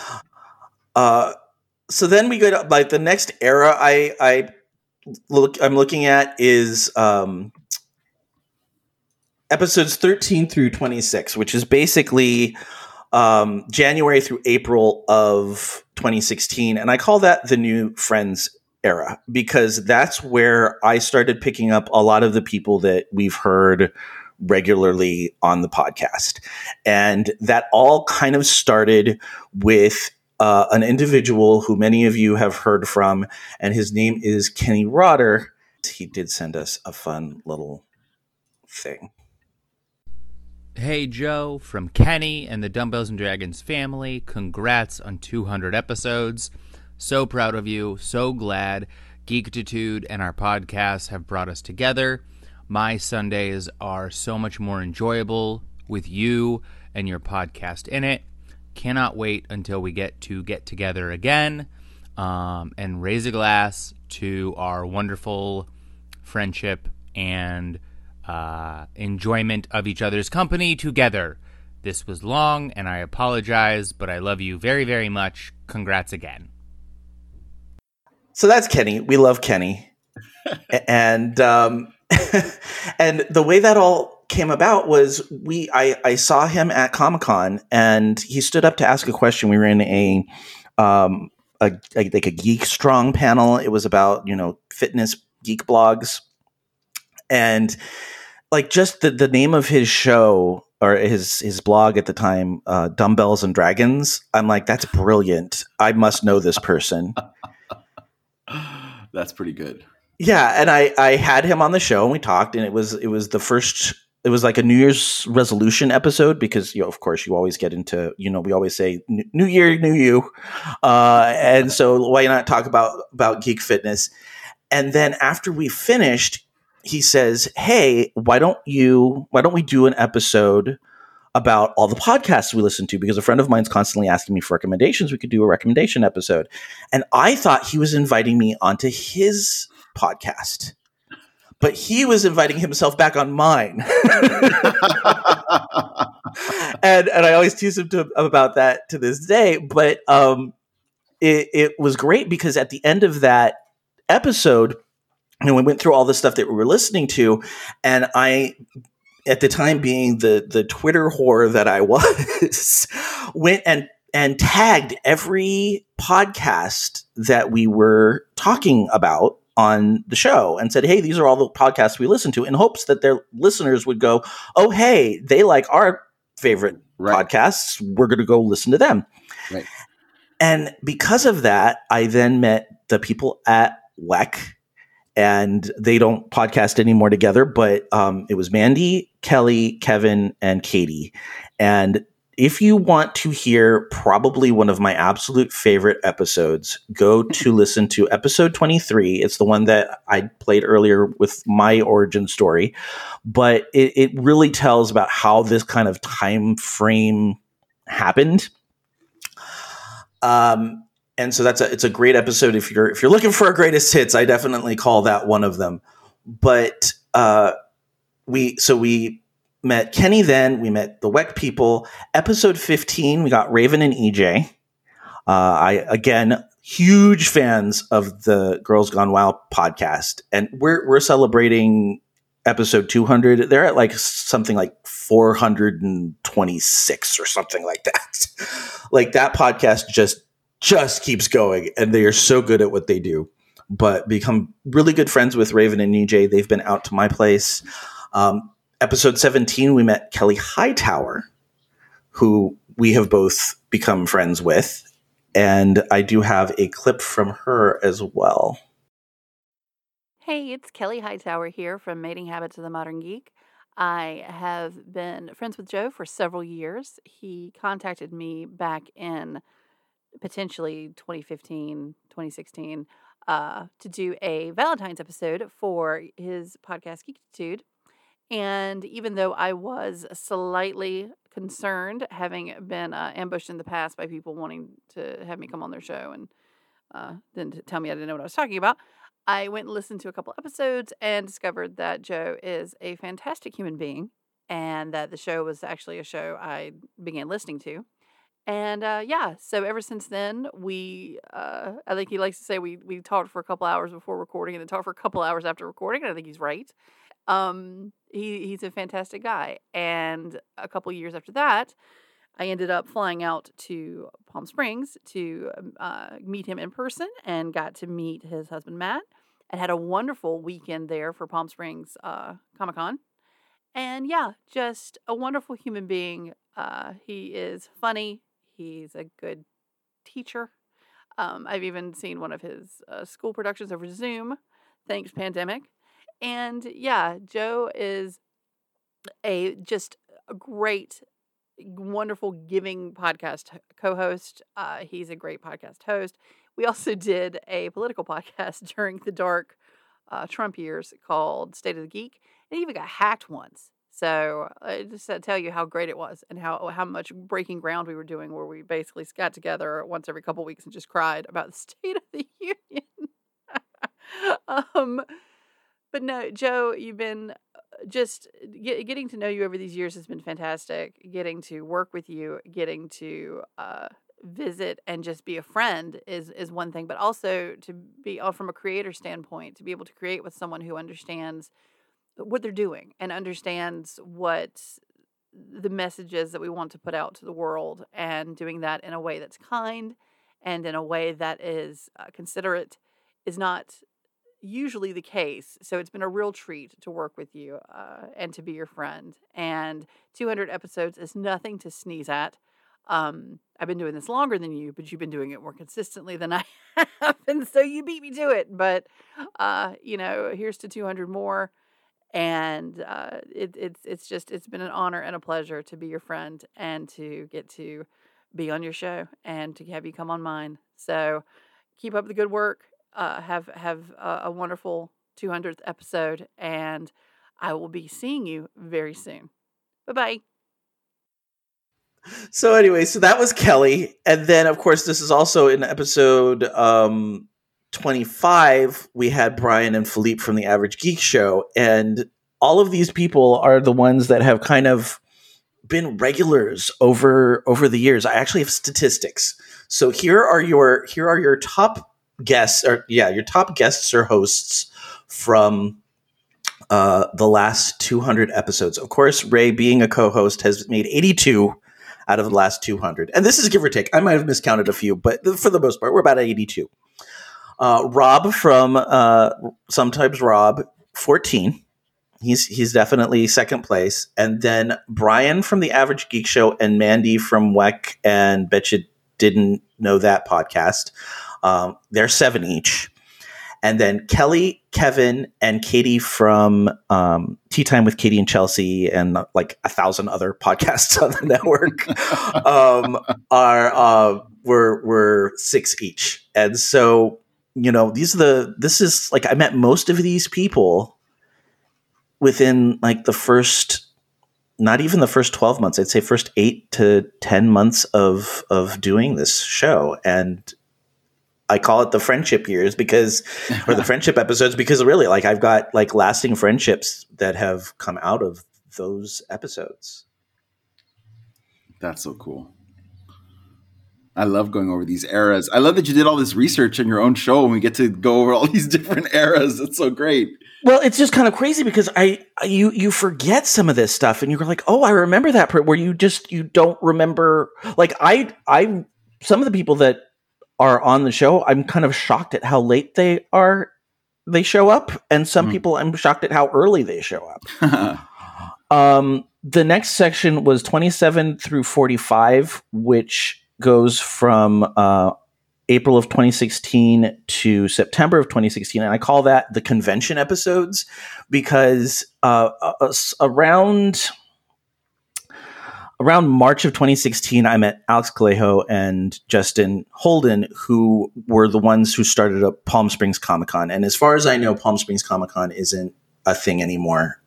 They just weren't able to keep it going because I was passing out flyers for Palm Springs Comic-Con when somebody came into the comic store that we were in with flyers for Comic-Con Palm Springs. And Comic-Con's Palm Springs was one of those big box Comic-Cons that came through, and they happened at they were planned for exactly the same year, and people were very confused. So, but they did start Palm Springs Comic-Con. They had 2 or 3 years of it, and so we started kind of this campaign of going on conventions. And episodes 44 and 45 were Mandy, Kevin, Katie, and Kelly, you and me, Kenny, Michelle, Brian, and Philippe. And all 10 of us went down to, I want to say, Oceanside. Is that where NerdCon was? Oh, yeah. I remember that. Remember that? And, yeah. And we, like, that's been my picture on social media forever, was the 10 of us sitting there, doing, like, we did 2 panels, and it was so much fun. And so we were really trying to hit the convention circuit back then. Any thoughts on back then and the logistics of that, Joe? Gosh, yeah, I remember. I mean, I remember. Was it the first time? Was that the first one? The one that I went to? Yeah, that was. Well, I mean, I did some little stuff here and there, but that was the big one. That was the one that we had everybody at. We had 2 full panels. Like, we had VIP badges. Right. Yeah. And I just remember thinking, like, oh, this is not just like a little hangout. Like this is like serious business. I remember sitting in the crowd before the panel going, oh shit, I got to get up there. Like what? Like, I don't want to be up there. I got to be at the table. Oh man. I don't know. And then it's one of those things where. No, go ahead. No, it was just one of those things where you kind of black out and then afterwards it's over and you're like, okay, what happened? Like, I have no idea. Yeah, I remember that. I remember I was surprised at how many people I was meeting. Yeah, because we had all we just all started talking with each other. Around that time, I did Poke Oasis, which was like out in a park. So I had set up this little podcasting station in the park, and Alex kept bringing me guests. He's like, "Here, talk to this person. Here, talk to this person." Great. I had also talked to Jeannie Koch, who was at the time Kenny Rodder's mother-in-law. And she set me up with this bookstore event that went on for 2 days at Mysterious Galaxy Bookstore down in San Diego. And I interviewed 12 people over 2 days. They each had like hour-long slots. And I was talking about their books. And the most memorable thing about those interviews, that was episodes 32 and 33, is I talked to... like most of it was just booking with the person. Like, okay, you're doing your book talk with the store at this time, so why don't you come in and talk to me at this time? And I had to go through somebody's agent. And I'm like, again, this is one of those WTF moments. Like, what in the hell is going on? I'm talking to somebody's agent. And he's an author by the name of Todd Lockwood. And he's probably to date one of my favorite interviews because he did not want to be there. He absolutely did not want to be there. And it was not because, like, it's because he's one of us, and this is a lot more, it seemed like this was a lot more pomp and circumstance than he wanted to deal with. And so because I'm interviewing this guy who has an agent, I felt like I needed to over-prepare. And I found out that he was an artist for a lot of the early Dungeons and Dragons TSR games. And so he's there to promote his book. You can tell he's not really thrilled to be promoting his book, but he's going to promote his book because that's what he needs to do to sell this book. And I just started talking about him like, I heard that you were an artist for TSR. Can you tell me a little bit about that? And all of a sudden, we weren't talking about his book anymore. It had been mentioned. We had talked about what it was. But then we're moving on to role-playing games. And he went from being like, kind of like, yeah, I'm answering my questions the way I'm supposed to answer my questions, to, oh yeah, we did this, and I love doing this with my games, and when I DM, and I'm like, do people realize what like a resource they have with you that you're going to be DMing their games? And he's like, well, no, because we're just a bunch of friends and we hang out. Like, it was so much fun to see this guy who just did not want to be there all of a sudden go, oh, we don't have to talk about stuff that I'm here forced to talk about. We're here to talk about stuff that I want to talk about. And I think from that I took away, hey, you know, people just, I've said it earlier, people just want to talk about what they want to talk about. We all geek out about the stuff we love. In this time, we met T. Morrison, Pip Ballantyne, Ben and Keith from 2K Geeks, and we met Void and Beige and Rob from the Comic Box and the Geek Network. Wow. They were episodes 38 and 42. Wow. So cool. Yeah. So that was the convention era. Episodes 46 through 70, I call the promotional episodes because all of a sudden everybody wanted to promote their stuff. And so it was, and I met a lot of great people during this time. Like, I had Jules and Marconin from Torrent Think Tank on, Michael Maxwell from Jack of All Nerds was on, and he was a great guest, and I loved being on his show. There's an episode out there with of me on the Jack of All Nerds show, and we had we were laughing so hard. Nick Kelly, who has been a listener and friend of this podcast forever, came on to celebrate episode 50 with us. I interviewed somebody from Fear the Walking Dead because Alex set them up at Palm Springs Comic-Con and said, here, interview this person. So I was like, oh okay.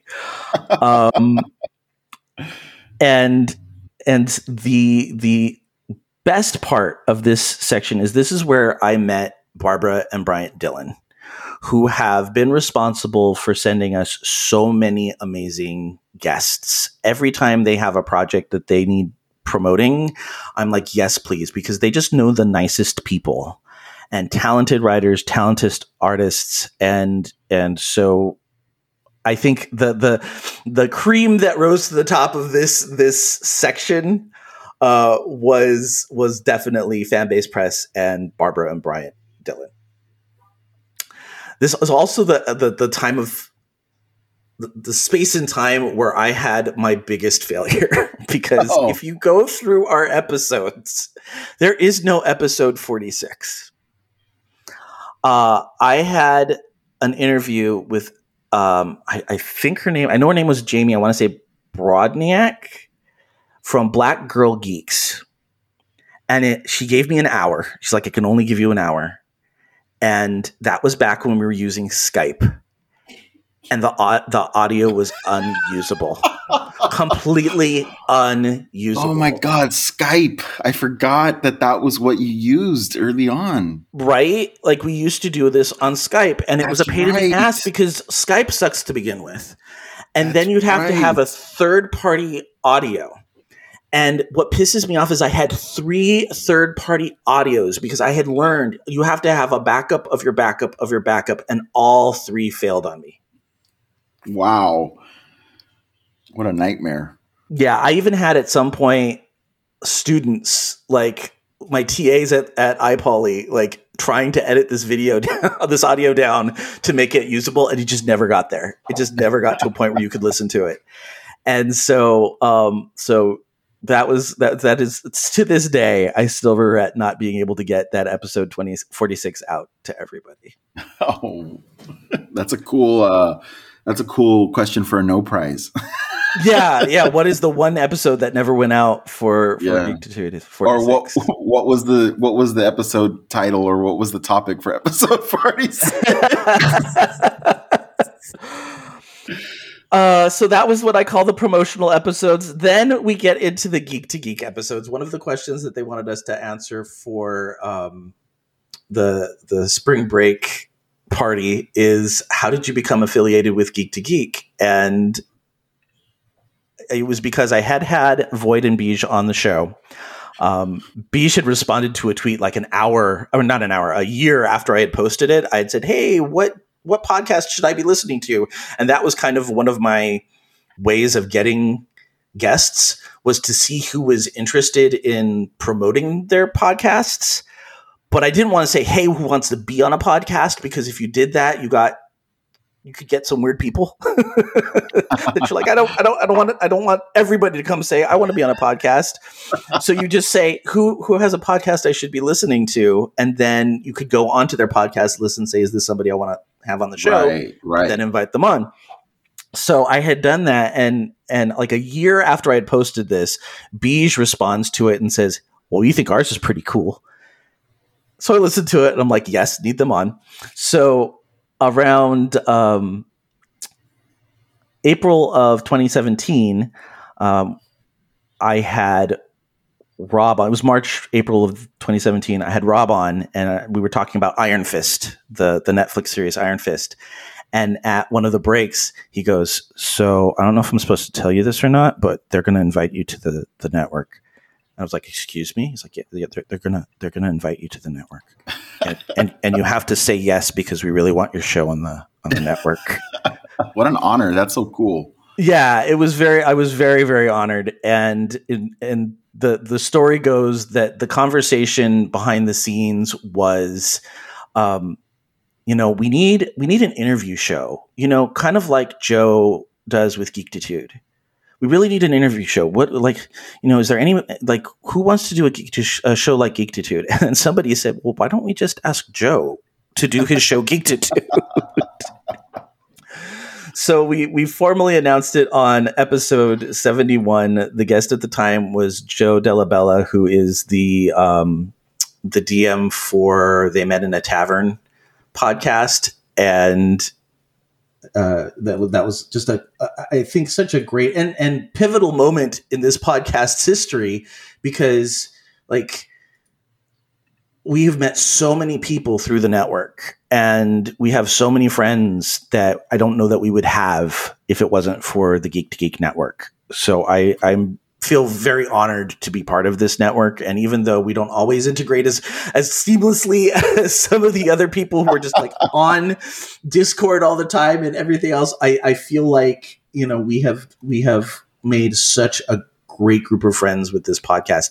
And I want to play a quick audio from episode 73 where Void talks about us joining the network. The Geek to Geek network is going strong.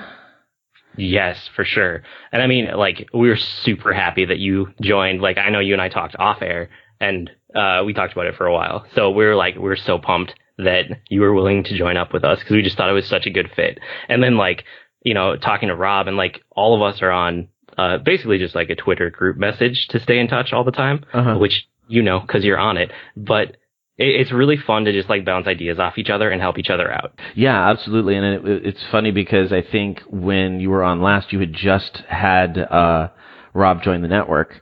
And so now it's kind of like we have you right after you've had a new show join the network. It's perfect. It's good timing. Yeah, awesome timing. But I'm having a great time. You guys are a lot of fun, and I think it's like you said, it's a good match. So for sure. Yeah. Thanks for having me. Absolutely. Wow. So that, and apparently this is not the only thing we acquired. We did not just get the network around that time, but we also got a listener who had not said anything to us until we started talking WandaVision.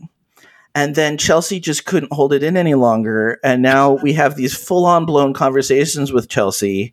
And she was very kind enough to send us the following email. Hi, Joe. Hi, Ray. Sorry I didn't record this. Like I said in Slack, I get really awkward when recording things, so I figured it was best to just express myself through words. LOL. I discovered Geektitude through a Geek to Geek podcast back in 2017. And while initially just a casual listener, I now look forward and listen to the podcast every week. I also am so thrilled to have recently joined the Geektitude Slack family. For years, I had loved hearing you both geek out with each other about movies, theories, rewrites, everything. Now that I'm officially participating in Slack, I've had so much fun geeking out and obsessing over things with everyone there and meeting some new people in the process. A couple of my favorite episodes besides the movie review ones are episode 120 and 121, when you both talked about your favorite and least favorite geek couples. You already know my favorite catchphrase about doubling down, because I know how you feel about people who double down. My favorite reoccurring bit is all the times that you just had to look into the Channing Tatum Gambit movie because someone invoked his name. Thanks to you both for being your authentic selves on the podcast and online. I look forward to many more episodes to come. Happy 200th episode of Geektitude. Chelsea. That's great. Thank you so much, Chelsea. Like I've got to say, this made me so happy. I was so glad that you were able to send that in, but you do know what you did. You do know that you invoked the name of Gambit, and anytime we invoke the name of Gambit, I have to go to Google and see if there is any news on the Gambit movie, even though it has tried to die so many times. These are the articles that we could look up for Gambit right now. There was one on March 6, 2021. The real reason Channing Tatum's X-Men spinoff Gambit never got made, and it's just basically because they wanted to rush it, and it didn't happen because they were trying too hard. But it still will not die because Channing Tatum reportedly eyed to play multiverse Gambit in MCU, and that was posted a month ago by We Got This Covered. Wow. Are you kidding me? So this still provides, I mean, this is how many years later? And this still provides hours of entertainment because Gambit did re-enter development after that, but it never got particularly far along the pre-production process. And now The Cajun Mutant is the property of Kevin Feige's Marvel Cinematic Universe. Remy LeBeau remains a hugely popular figure with fans, though, and we've heard from our sources this week that Tatum could yet get his chance to throw some superpowered playing cards. According to our intel, one idea being discussed behind the scenes at Marvel is to have Gambit show up in one of the upcoming multiverse blockbusters, in what would presumably be a combination of fan service and laying more groundwork for the X-Men.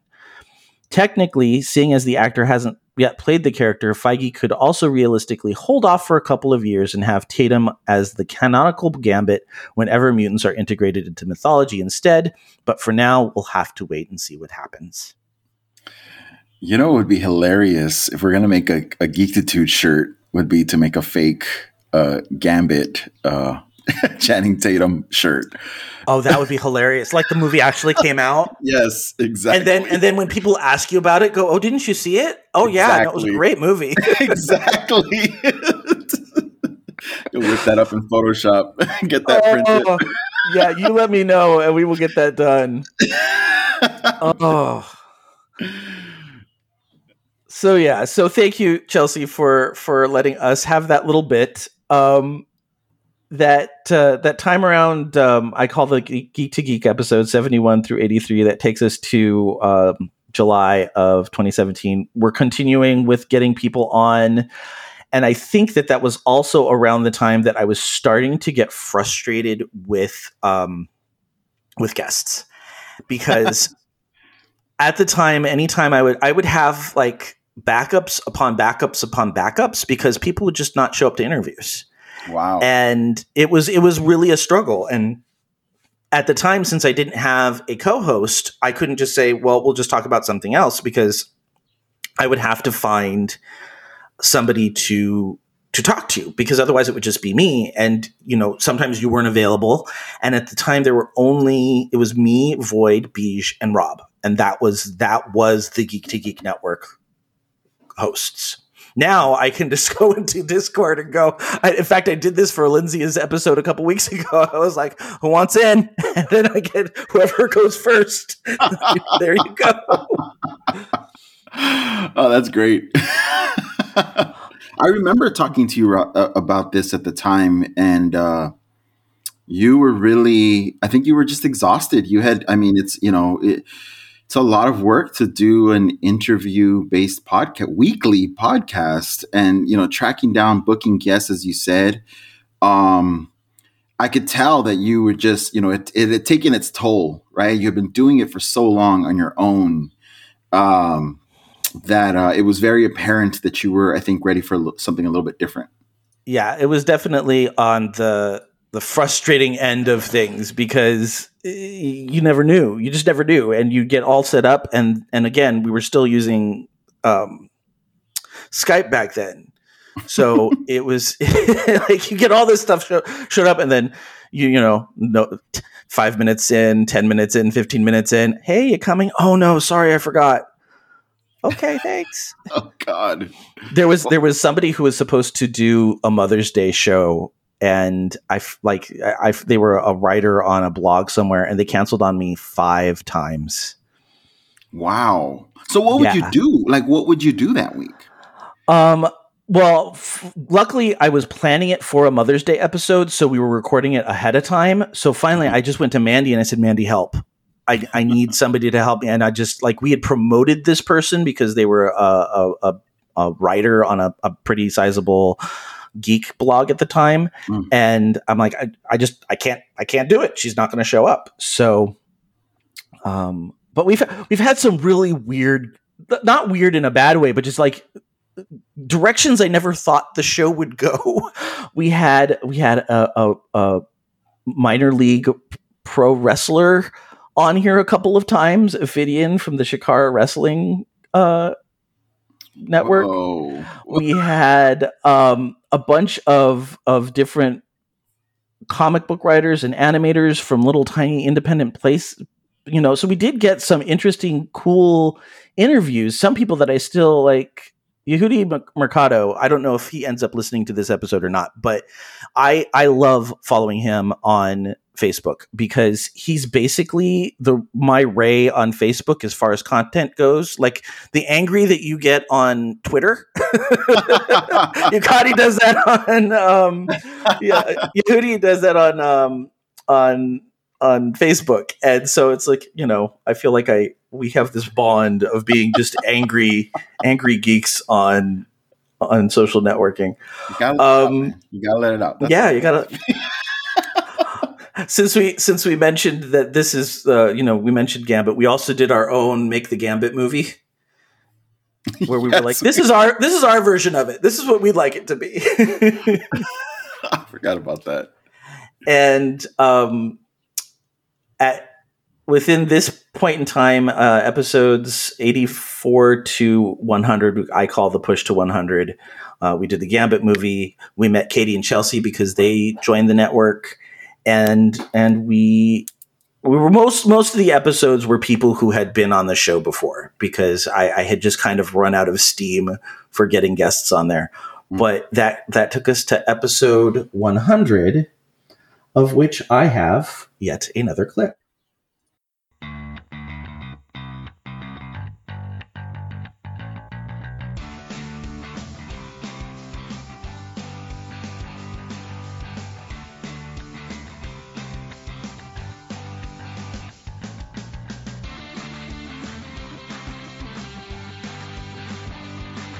I didn't know what our theme music was until about a week ago. I swear to you.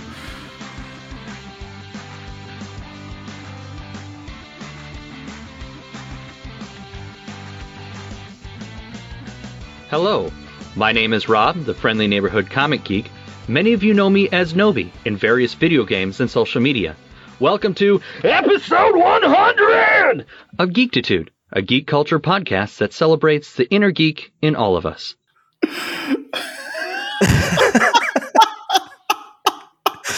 You gotta love Rob. Oh my God, that's great.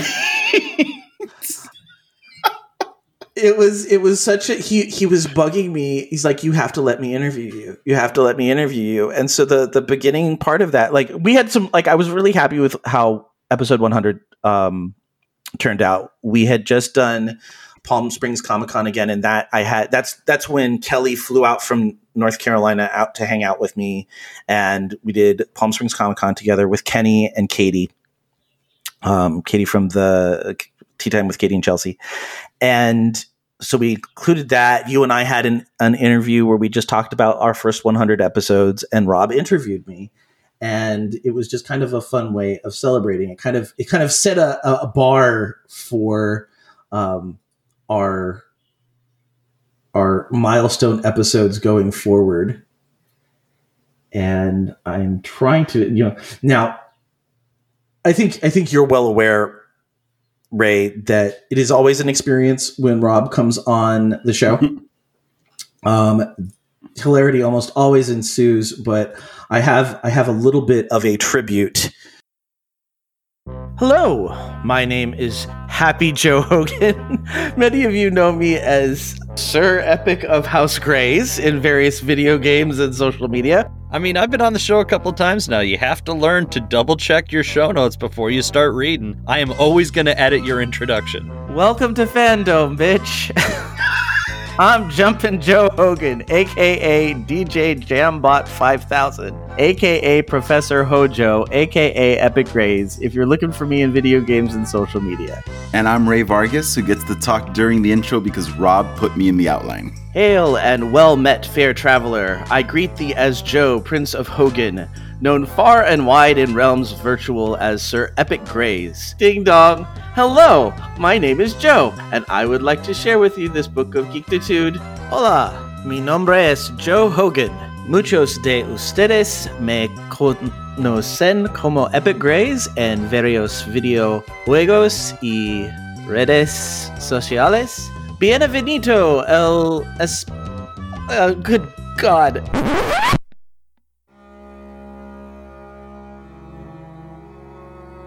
Dearest listeners, I trust this missive finds you well. Revolution is in the air, and the foul deeds of our king can no longer be allowed to sully the soul of this, our nation. To quench what is most certainly a prodigious thirst for intellectual satisfaction, yes, I am he of whom you have heard. He who hath been rumored of in the dark corners of society where ghosts of revolution begin slowly to take form. I am Joe Hogan, known to those in realms of digital entertainment and communication as Epic Grays.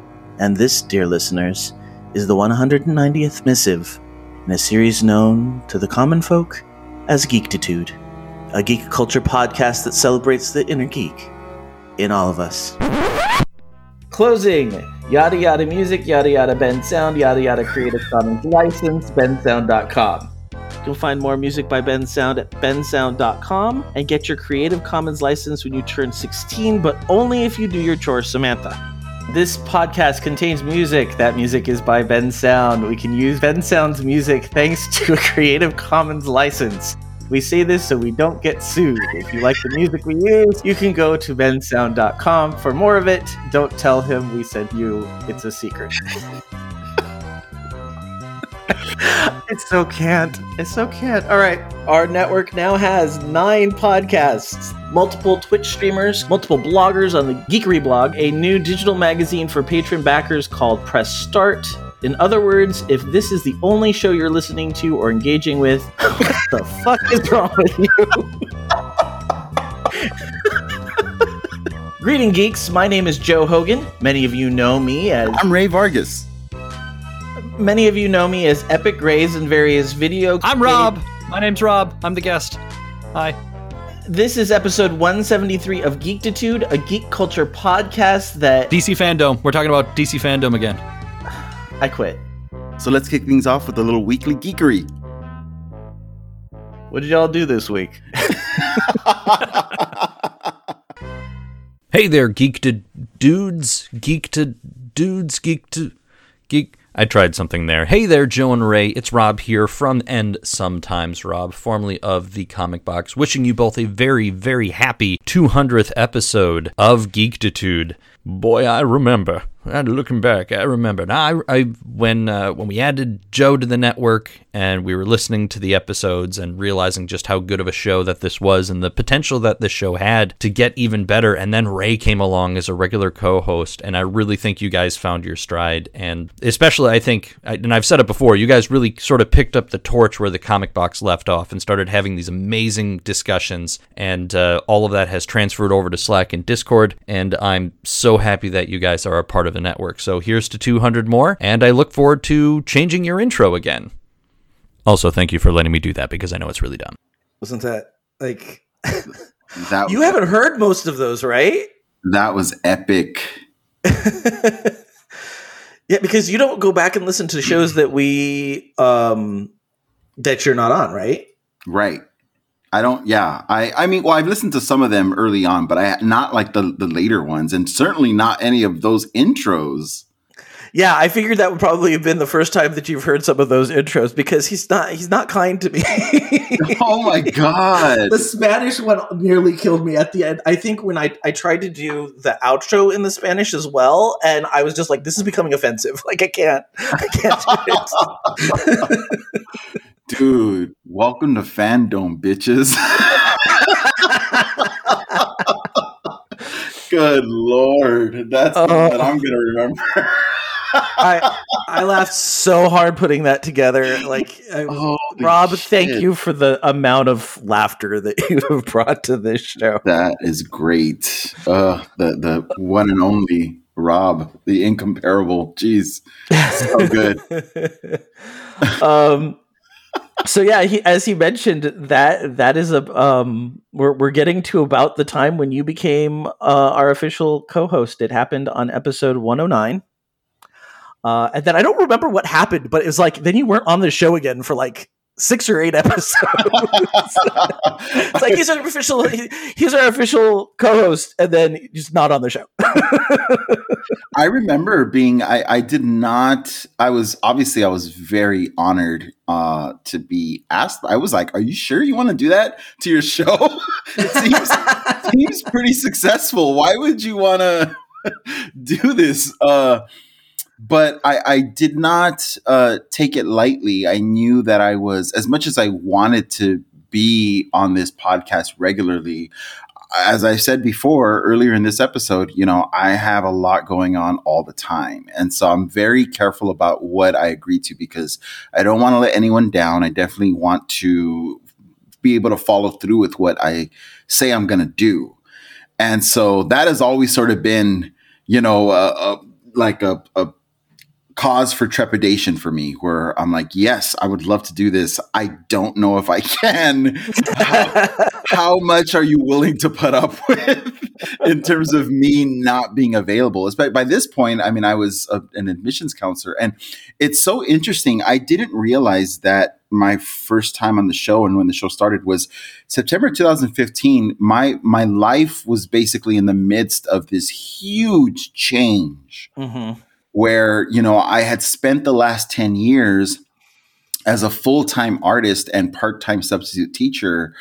And that pretty much, my life revolved around my art practice and my community engagement in Boyle Heights. And everything else kind of, fit into that. And then in October of 2015, literally 1 month before, 1 month after we started, I started doing this with you. I got a job. I quit my life as a substitute teacher. I got a job working for LCAD as an admissions counselor. I moved out of Boyle Heights, my beloved, hometown neighborhood, to Santa Ana, Orange County. And I think at the time I also started a new relationship, and it was just everything in my life was different from 1 month to the next. And so it's really interesting to me that I've, been part of this show since around that time that everything changed. It almost feels like, looking back, I can see why this has been so important to me as an experience to have with you, because it's one of the things that I was able to hold on to as a carryover from, that time in my life where, that I still look on very fondly, even though, it comes with all the challenges of being a full-time artist, kind of living without a net there. I can see why this has been such an important thing for me to be a part of since then. That's awesome. Well, I'm so glad that you said yes. I was nervous because I know that about you, that you were, you won't say yes to something that you don't think you can follow through with. And so, I was like, really hope he says yes, because, I feel like I can't imagine doing this with somebody other than you on the regular. And right. I mean, I definitely have a lot of people that I can fall back on as co-hosts when you're not here, but I feel like, you being on, us being able to kind of reset back to you and I has really made the show stable, and I think it draws the people in, because I think it's what I've always wanted to be, which is people talking about the stuff that they love. And as you've said multiple times, it's just us hanging out. Yeah, it's our default. What you just described is our default. We literally have recorded episodes without an outline, really, to speak of.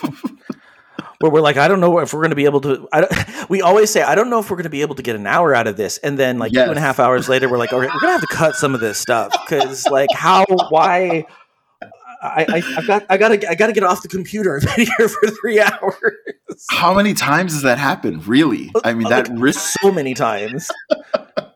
Yeah, but I did say, I remember, I can do it, but in the fall, I'm on the road more than I'm at home. So that's going to be really hard. And then in 2017, I want to say, I started the grad program on top of that. Mm-hmm. So that definitely threw in some obstacles to work around. But yeah, I'm really glad that we've been able to stick with it. Yeah, and if you've kind of noticed, it provides us a situation where if you're not here, I just go find a guest, and that has added back in that interview part that I know a lot of people have said that they'd missed from the early days, where we would just pull in people that we had not talked to before. And so it kind of works. It works because I'm going to tell you a secret. Ray hates the interviews. It's not that he's not like he's better at them than he thinks he is, but it is not in his comfort zone. So I think we've just kind of agreed that I'll handle the interview episodes, and then you're for all the rest. Right. Yeah, it's definitely, and I think that just comes from just I'm spoiled by our rapport and our interaction. These Sunday mornings, which is the time that we sort of settled on to record, they come at the end of my week. Sundays I generally try to set aside as a day of recharging. Mm-hmm. Unless, there's something that's due the next day, which tends to happen. And so by the time I get to my Sunday, I want it to be effortless, and I want it to be just wall to wall joy. And that's what my conversations with you are. Not that I don't, wouldn't enjoy interacting with the interviewees, but that would require putting forth energy that I just don't usually have by that point in the week. Mm-hmm. So that I think that's where that comes from. It's just, oh God, it's effortless. It's just, like hanging out with you and getting to geek out recharges me. Usually by the time Sunday rolls around, I just don't have the energy to put forth into an interaction with somebody that I don't know. And, you sort of have to like manufacture a rapport, right? Mm-hmm. And I'm just exhausted by Sunday. And with you, like, it doesn't require any energy. It really is effortless to just sort of geek out with you. In fact, I would even go so far as to say it recharges me, actually. Like, frequently, you can ask Rosie about this. You and I are done. I get up super early on Sundays. I'm exhausted. I'm like, oh, I want to sleep more. But by the time you and I are done recording, I'm pumped for the rest of the day. Like, it is my coffee in some ways. I agree completely. Like, I feel like when we're done, Matt's like, well, you're in a good mood. I was like, yeah, I just talked to Ray for a couple of hours. Yeah, it's really an energy boost. And yet, interactions with other people, especially strangers that I don't know, that tends to take a lot out of me. So, and I do it during the week, as you do as well. I mean, you being a teacher, God, like that is just requires so much. But by Sunday, I'm tapped out. Yeah. I'm done. But it works itself out, because then, it gives you some breaks in there, because I know, especially this worked out perfectly because the last couple of weeks you've had master's stuff, and, we're just very honest about what we can and cannot do, which I think is so important. Yes. So true. God, that is so true. So important. Okay. So you joined us on 109 as an official co-host, although you basically were that up until then. And then I have what I call the Ray episodes, which is 115 May of 2018 through July of 2019, episode 146. And this is where we are just, I think every episode was just stuff we wanted to talk about. And we had so much fun. There were a couple of people that would sub in when there were, when you had stuff come up, but it was almost 30 episodes worth of just you and I hanging out. Wow. Are you serious? Yeah, I think there was 1, 2, 3, 4, 5. There was 6 or 7 episodes that you weren't on in that streak, but all of the rest of them were just you and I. It's funny because now when we're trying to come up with a topic, we'll throw ideas out there. Something will come to us. I think at that time, it was literally just like, we have so much to talk about. Mm-hmm. We're just going to like get through it week by week. But there was definitely conversations we had just ready to go. Well, here was the lineup for 115 on. So Avengers Infinity War was the beginning of this. And we made it a 2-parter because it was so epic. Then we did Deadpool 2. Then we did Solo. That was a horrible movie.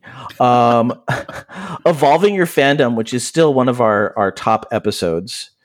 Our favorite geek couples, our least favorite geek couples, Ant-Man and the Wasp prep, and that's where Rob came on and summarized what Ant-Man and Wasp information he had. Then our Ant-Man and Wasp episode, we talked about Comic-Con 2018. We did a deep dive on The Last Jedi. We talked about the Sony universe of Marvel characters, which was still the stupidest name for a group of movies. We talked about Comicsgate. Then I had Bijan. Then we talked about Superman. You were gone for 2. Then I had one of my favorite episodes. I actually had a former student come on. She was a student at the time. She was a senior at the time, Maturia Yami, who went and did Girls Who Code over the summer and was at Blizzard. And so she came on and talked about that with Brian and I. And it's not one of our more popular episodes, but it's also one of the episodes that we got the most comments on. People really, really liked Merturia, and I unfortunately did not have time to reach out to her and see where she's at because of pandemic and everything. But we'll try and get an update on that. But then we had Venom. We had an entire episode dedicated to the Avengers Endgame trailer. Yes. If that isn't a sign of the state of geekdom these days. We did the only year we have not done a year in review episode was 2020 because nobody wanted to remember that year. No shit. Good call, past us. Good call. We did Aquaman, Spider-Man Into the Spider-Verse, a couple other people on for a couple of episodes, Captain Marvel, and then Avengers Endgame, and then Marvel MCU Phase 4 Parts 1, 2, our Dark Phoenix episode, which is still my favorite episode ever. And I'm very proud of that episode for no good reason because it's just me being angry for 2 hours. The catharsis. It is a very much a catharsis episode.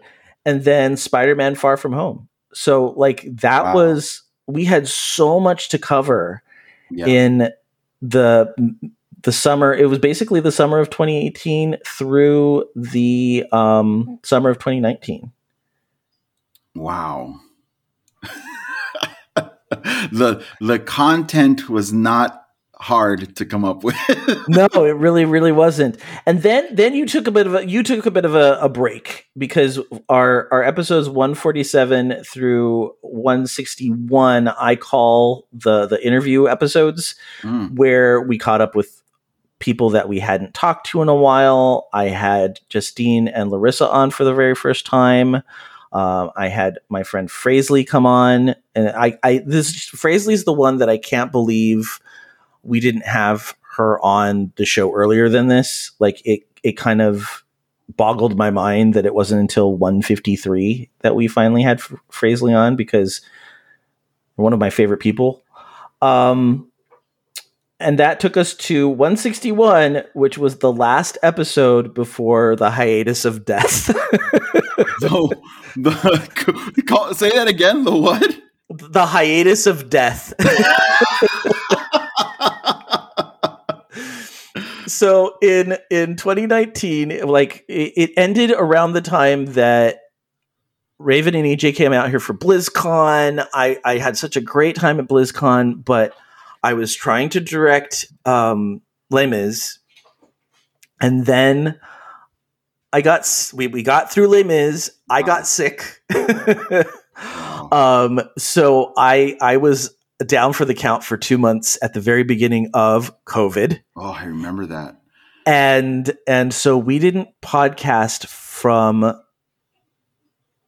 November of 2019 through June of 2020. And there were 2 episodes that we did. Yeah. And there were 2 episodes that we did record in there. One that I did play, we did from the archives, but the other one was our end of the year episode. And I was like, well, we're not going to end of the year episode like 6 months later. Mm-hmm. So that is we still, as far as I know, have an unpublished episode floating out there. Wow. Maybe that'll be bonus content somewhere. But yeah, so that was our big dark spot for almost a year. I didn't realize it was that long. Yeah, it was December, January, February, March, April, May, June. It was basically 8 months. Holy shit. I mean, I'm willing to call that a much deserved. Going away again. Son of a bitch. You there? I'm here. Okay. You tell me. What, Am I? what did you say? I'm willing to call that a much deserved rest or break for you. Yeah, we're calling it a hiatus. We're calling it a hiatus, and we're moving on. But since then, we've been pretty consistent, right?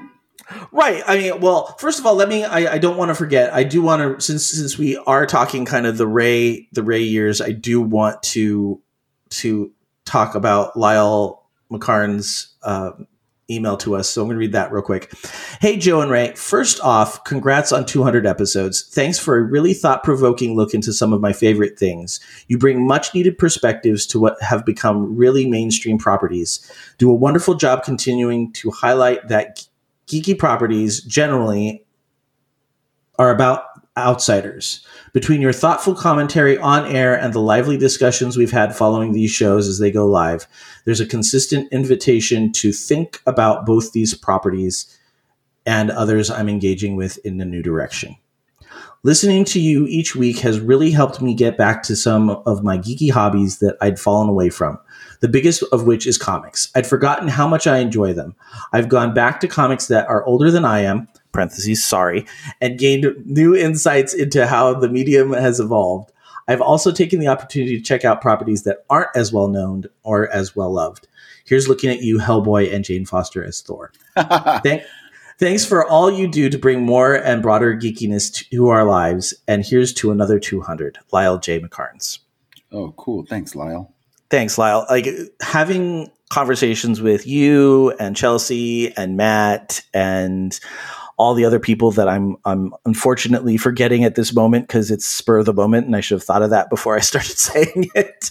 But all the people that have been on the Slack channel and participating with us, it really does make this just that much more enjoyable. I mean, Ray and I are going to do it regardless. Yep.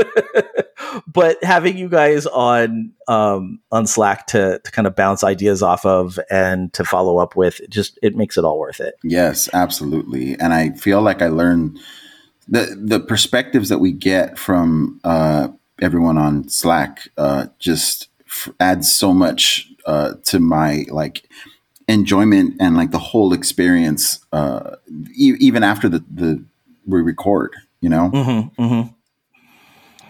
And it gets to the point where I get so excited about opening Slack or opening Discord or, opening Twitter and seeing what people have to say. And I remember for so long, nobody communicated with us. It was just there's nothing wrong with that. It's just, it was that hadn't happened and that invitation was out there, but was never really followed up on. Right. And I think what we really have to thank for it is WandaVision coming into everybody's life because people just couldn't not talk about it. Mm-hmm.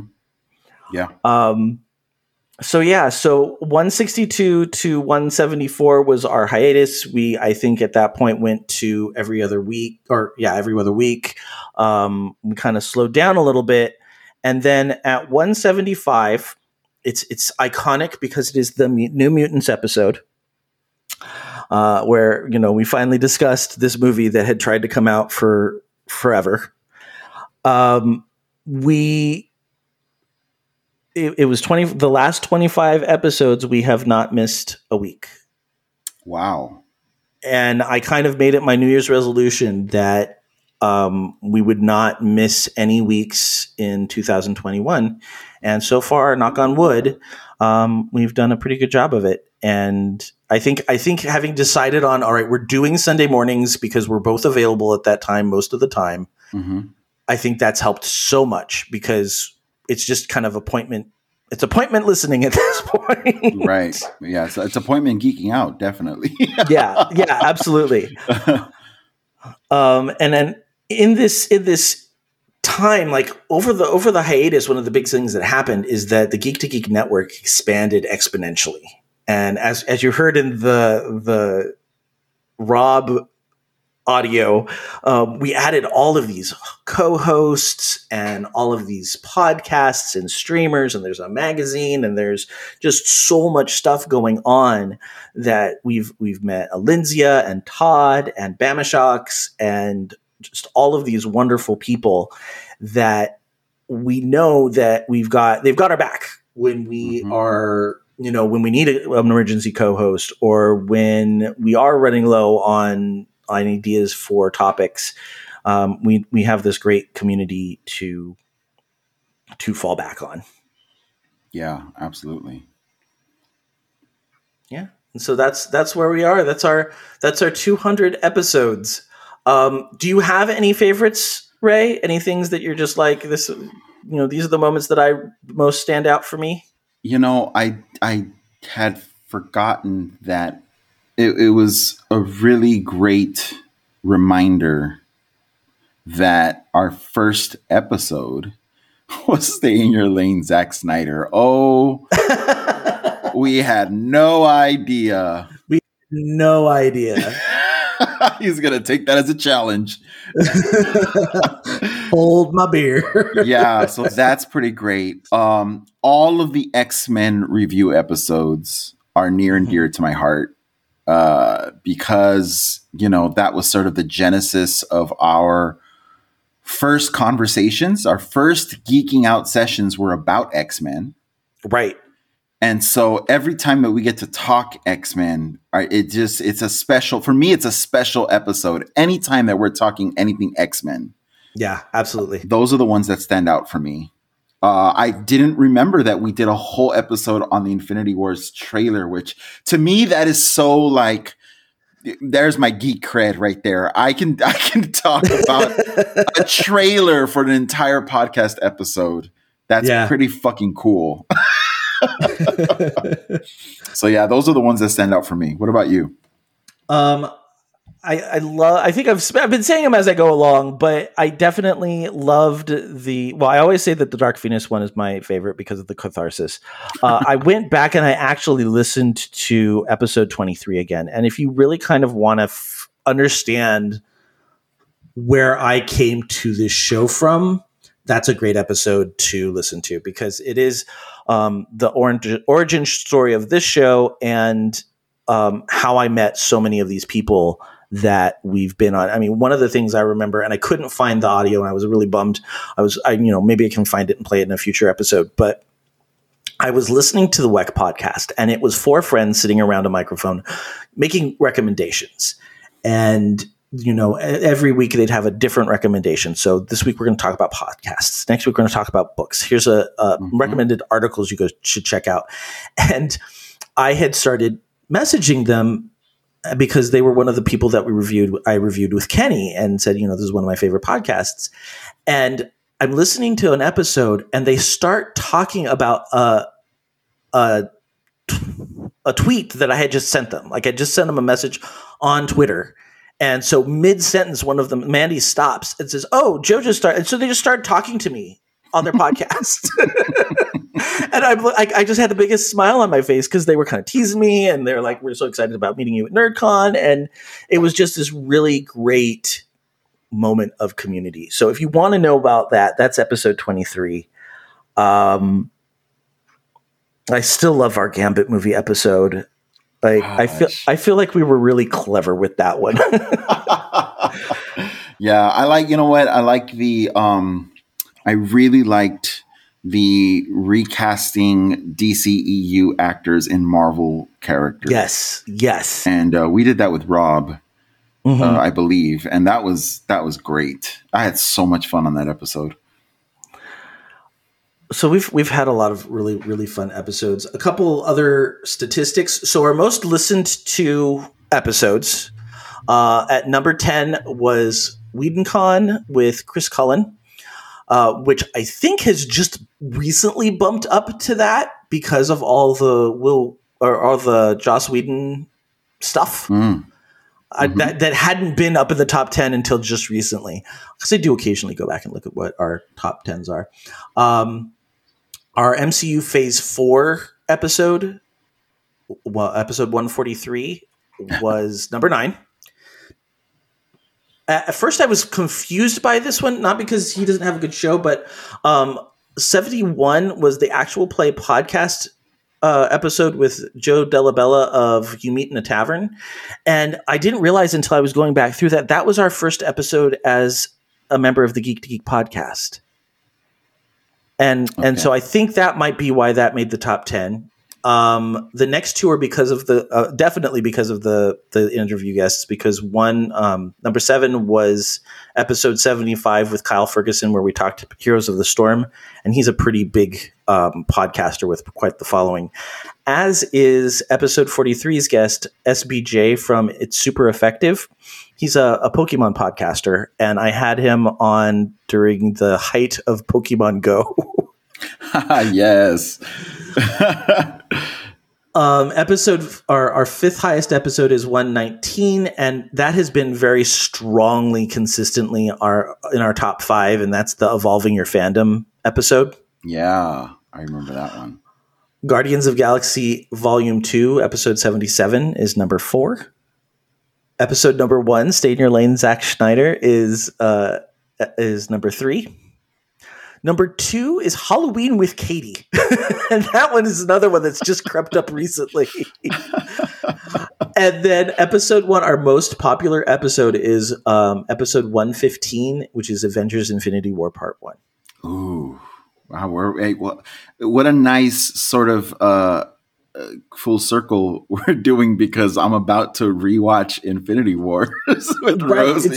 It's gonna be a large discussion point on episode 201. That's pretty nice how that works out. Yeah, and then our we have I don't have an exact count, because I don't know if you count the people that I did at like Poke Oasis, or there's little one shot episodes early on that would have multiple like interviews from people on the at events. So I didn't count all of those up, but we had somewhere between 112 and 115 individual people on this show. Wow. Whew. So yeah. That's a lot of geeking out, Joe. It's a lot of geeking out. And we do a lot of geeking out now. There's one last thing I want to play for everybody. This is from a this comes from the future, from the year 2100, where one of our shows on the network is As the Dice Roll, and one of our characters has actually been kind enough to send in audio for us, so we'll play that right now. Hello, is this thing on? Oh, anyway, Hank Crawford here, long-time listener, first-time caller. I just wanted to wish another 200 outstanding episodes to Geektitude. Live long and prosper. Rico, is that another Zat? Dagnabbit! So it's good to know that we persist well into the future in the year 2100. Yeah, that's comforting. That's comforting. Before we go, I wanted to know, are there any topics as we move past episode 200 that we have not covered yet that you think we need to? Are you asking me, or are you asking our listeners? Well, I should definitely ask our listeners, but I'm asking you, do you have any that you were like, we haven't covered this, we probably should? Oh God, yeah. Some of them came up while we were discussing options for this episode, and one that still stands out to me that I'd love to cover is one of them is, are R-rated superhero movies really necessary? Okay, yeah. We've talked about having that as a topic a couple of times now. and I'd love to have that discussion with you. And then the other one, I'm drawing a blank right now, but I think it was like one we were actually thinking about doing for this episode. I remember now. Separating the art from the artist. Mm-hmm. And, what responsibility do we have? Is it even possible to do that? We had a Buffy watch scheduled. All the stuff with Joss Whedon went down kind of in the midst of that. And, how as a fan, as a geek, how do you participate in your fandoms once you learn that some of the creators are people that maybe we don't want to support, you know? When the creators double down. Oh God, yes. So that's putting it nicely. So I'd love to have that conversation with you and kind of present it to, you know, our listeners and hear their thoughts on that. Yeah, and if you guys have any other options that you're like, hey, you haven't covered this yet, please let us know. There are two things that I definitely, one that I've talked about, and then one that I just can't believe we haven't covered yet, considering who you and I are. We still haven't done the Buffy rewatch, and even though all that Joss Whedon stuff has happened, I do think that like it's still something I would love for us to do, especially once you're done with your Marvel rewatch, just because it's such one of my top fandoms. And if I can get you through season 1 and the first half of season 2, I think I will have you as a permanent Buffy fan. Okay. But the other one is, do you know that we've done 200 episodes and we haven't done anything on zombies? Really? We have not done one episode. With you or without you, there has not been a single episode about zombies. Is this your way of trying to get me to watch the new Zack Snyder movie on Netflix or no, on HBO Max? Is that who put out the please don't. I just recently heard that there was a new based on the George Romero. There's Army of the Dead. That's a Zack Snyder movie. No, no. Why? All right, we're covering that in the next couple episodes. God. Okay. All right. I'll buckle in. Oh my God. Why? Stop messing with my stuff, man. Oh. Holy shit. That's yeah, man. Sorry to break it to you. Jeez. Oh my God. Okay. All right. Well, that gives me a new reason to watch it. And I mean, he made Dawn of the Dead in 2004. And have you seen that? That's actually not bad. That's him? That's him. That's his first like notable film that he made. I actually like that movie. Yeah, it's not bad. It's quite enjoyable. So he made that. So Army of the Dead, he's obviously he's wrapped up his DC run. And so he's back in the land of the dead, and he made Army of the Dead, and it's getting pretty good reviews actually. Okay. All right. Well, maybe he's back in his lane where he should be. Stay there. I'm seeing Land of the Dead. That is directed by Romero. Okay. So going back, Dawn of the Dead is a remake, right? What was that? Dawn of the Dead is a remake. Yeah, the Dawn of the Dead remake was that was really good. I thought it took the Romero era one and kind of cleaned it up a little bit. Mm-hmm. Mm-hmm. So there you go. So maybe that's what we need to do. We need to do just a zombie rewatch. Yes, I would love that stuff. I'm totally down for that. For our shout outs, I think this whole show, if we haven't made it this way, we really should have. We hope that this episode is a shout out to everybody who has been involved in Geektitude up until now. And going forward. And we want to really, really thank you all for sticking with us for this long, for listening to us, for engaging with us, and for making this experience so special. So thank you. Yes, I concur in robot voice. No, we can hear you. You're back. Okay, You're good. This is the third or fourth time that my internet has gone out this morning while we've been recording. That's insane. This is the perfect time for exactly. It's basically like, let's see what we can do to make this, reminiscent of the olden days. It's a callback Skype to the days of Skype. Yeah, exactly. When Skype just didn't work anymore. Any other shout outs or anything else you want to say, Ray, before we close this up? Yeah, I'm gonna give a shout out to Albert Garcia, a friend of mine. We haven't touched base in a while, but producer of Have You Seen It? I realize now, in the course of this recording with you, that those are my early kind of geeking out over different kinds of media days, kind of my formative geek conversations that were preparing me for this podcast journey all these years later. So shout out to Albert. I'm going to send him this episode. I'm not sure if he listens or not, but I'm going to send him this episode to make sure he gives it a listen. That's awesome. That's awesome. Our intro music and our outro music is by Bensound and is being used under a Creative Commons license. You can find more music by Bensound at bensound.com. The other additional music used in this episode is by Darren Curtis, and you can find his information at darrencurtismusic.com. Geek2Dude is a proud member of the Geek to Geek Network. Check out other Geek to Geek shows such as the Geek to Geek Podcast, Tea Time with Katie and Chelsea, Disney Forever, You Can't Stop Me Loving K-Pop, The Nerdberg Review, JRPGs and Me, Dragon Quest FM, and Sometimes Rob, as well as the Dice Roll and Mating Habits of the Modern Geek. Also, check out our Twitch streamers Capsule J and Bamashocks, and make sure to join us in Slack or Discord where you can chat with us in real time. You can find us at geek2.com as well as on Apple Podcasts, Stitcher, Google Podcasts, and most other podcatchers out there. Please leave us a review and spread the word. If you'd like to contact me, you can send me an email at joehogan@geek2dude.com. You can also follow the show on Twitter at Geek2Dude or me personally at Epic Grays. Ray, where can we find you?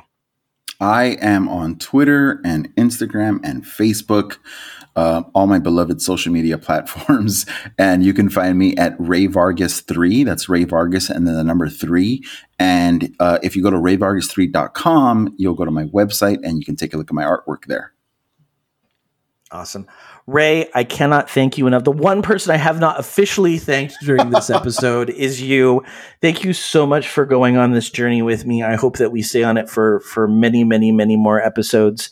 And thank you for being such a good friend and such an amazing co-host. Same to you, Joe. I feel like I've been kind of invited to be this co-pilot on this like awesome trip. And every time someone goes, wait, what? You do a podcast? I go, yeah, and it's awesome. And then I sort of get to go in my head, yeah, I do a really fucking awesome podcast. That's right.